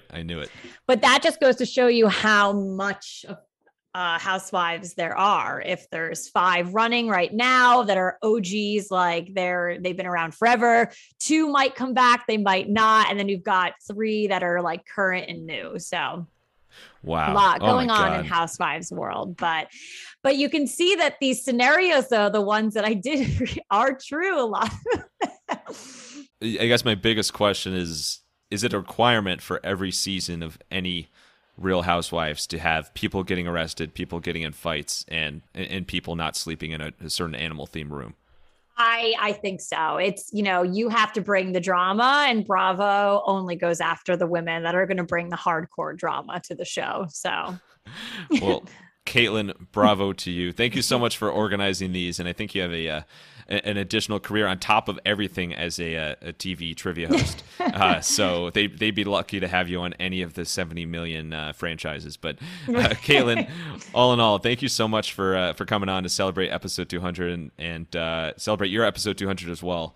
And this was extra special. Sending the best to you. Looking forward to more and more real football fans of New Jersey, and I actually know quite a bit about the franchise now. I don't know how that happened, but last thing here, final thoughts, episode 200 edition. It could be a line, it could be kind of a quote from any figure in Real Housewives history, or player on the Giants, whatever you want. Send us home here.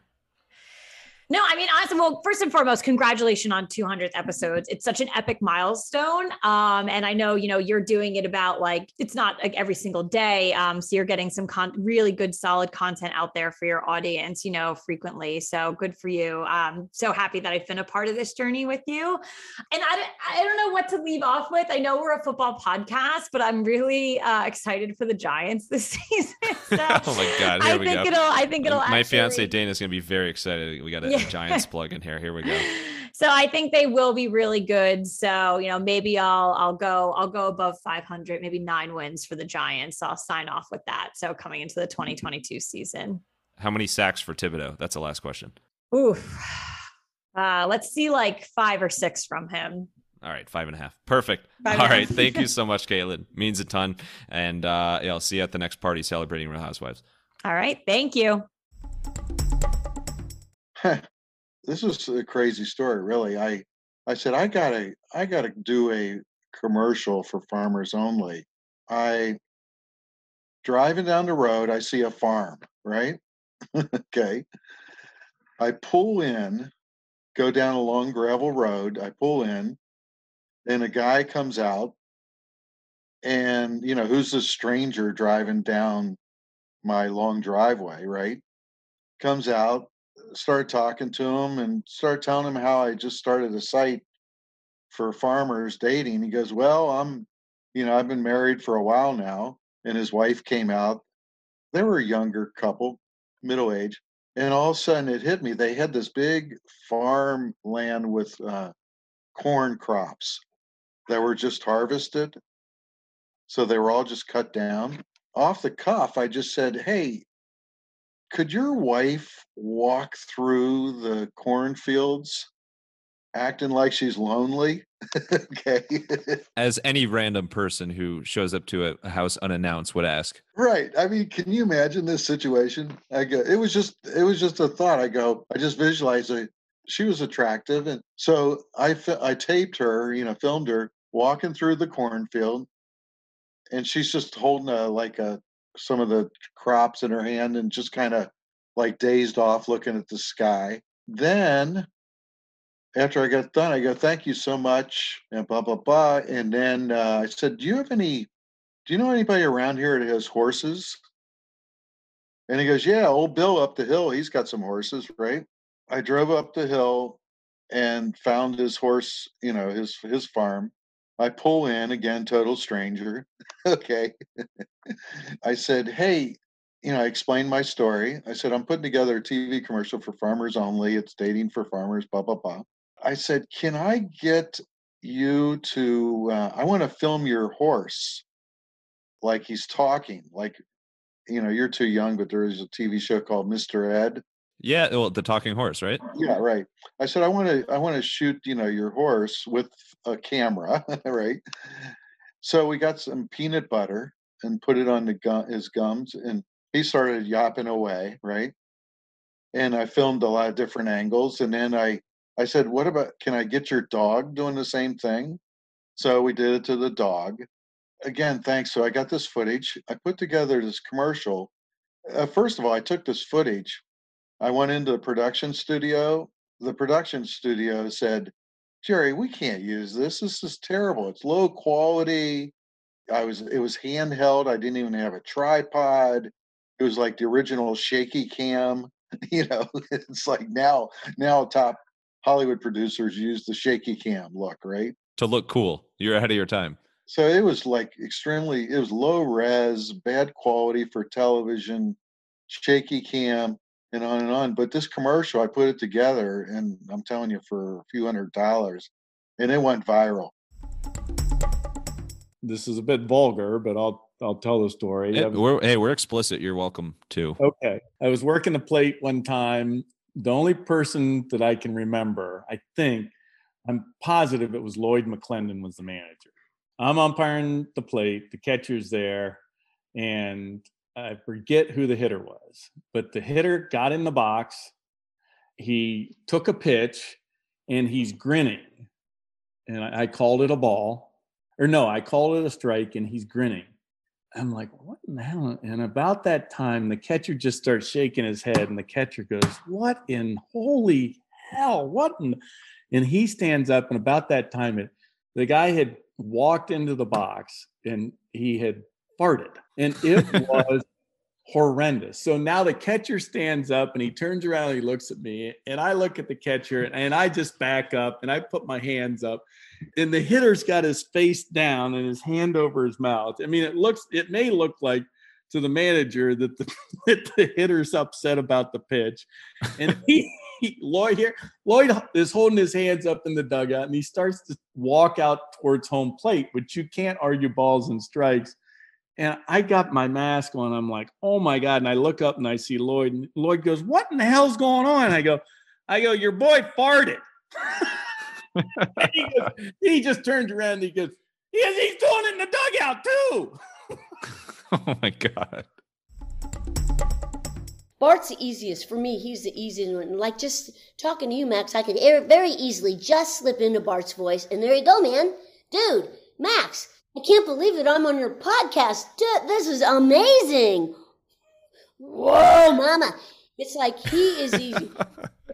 I had to get into Nelson. Well, I could get into him too, but I don't know how long I could sustain this. Do you know what I mean? Ha ha! So there you go. That's a little bit of A Simpsons Sampler by Nancy Cartwright. We don't want to leave out this little fella.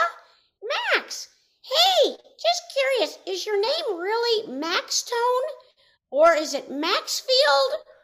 Or Maxograph? Like, what's your real name? I am speechless, unspeechless. Thank you so much, Caitlin. Thank you so much, Jerry. Thank you so much, Tim. Thank you so much, Nancy and Bart and everyone else.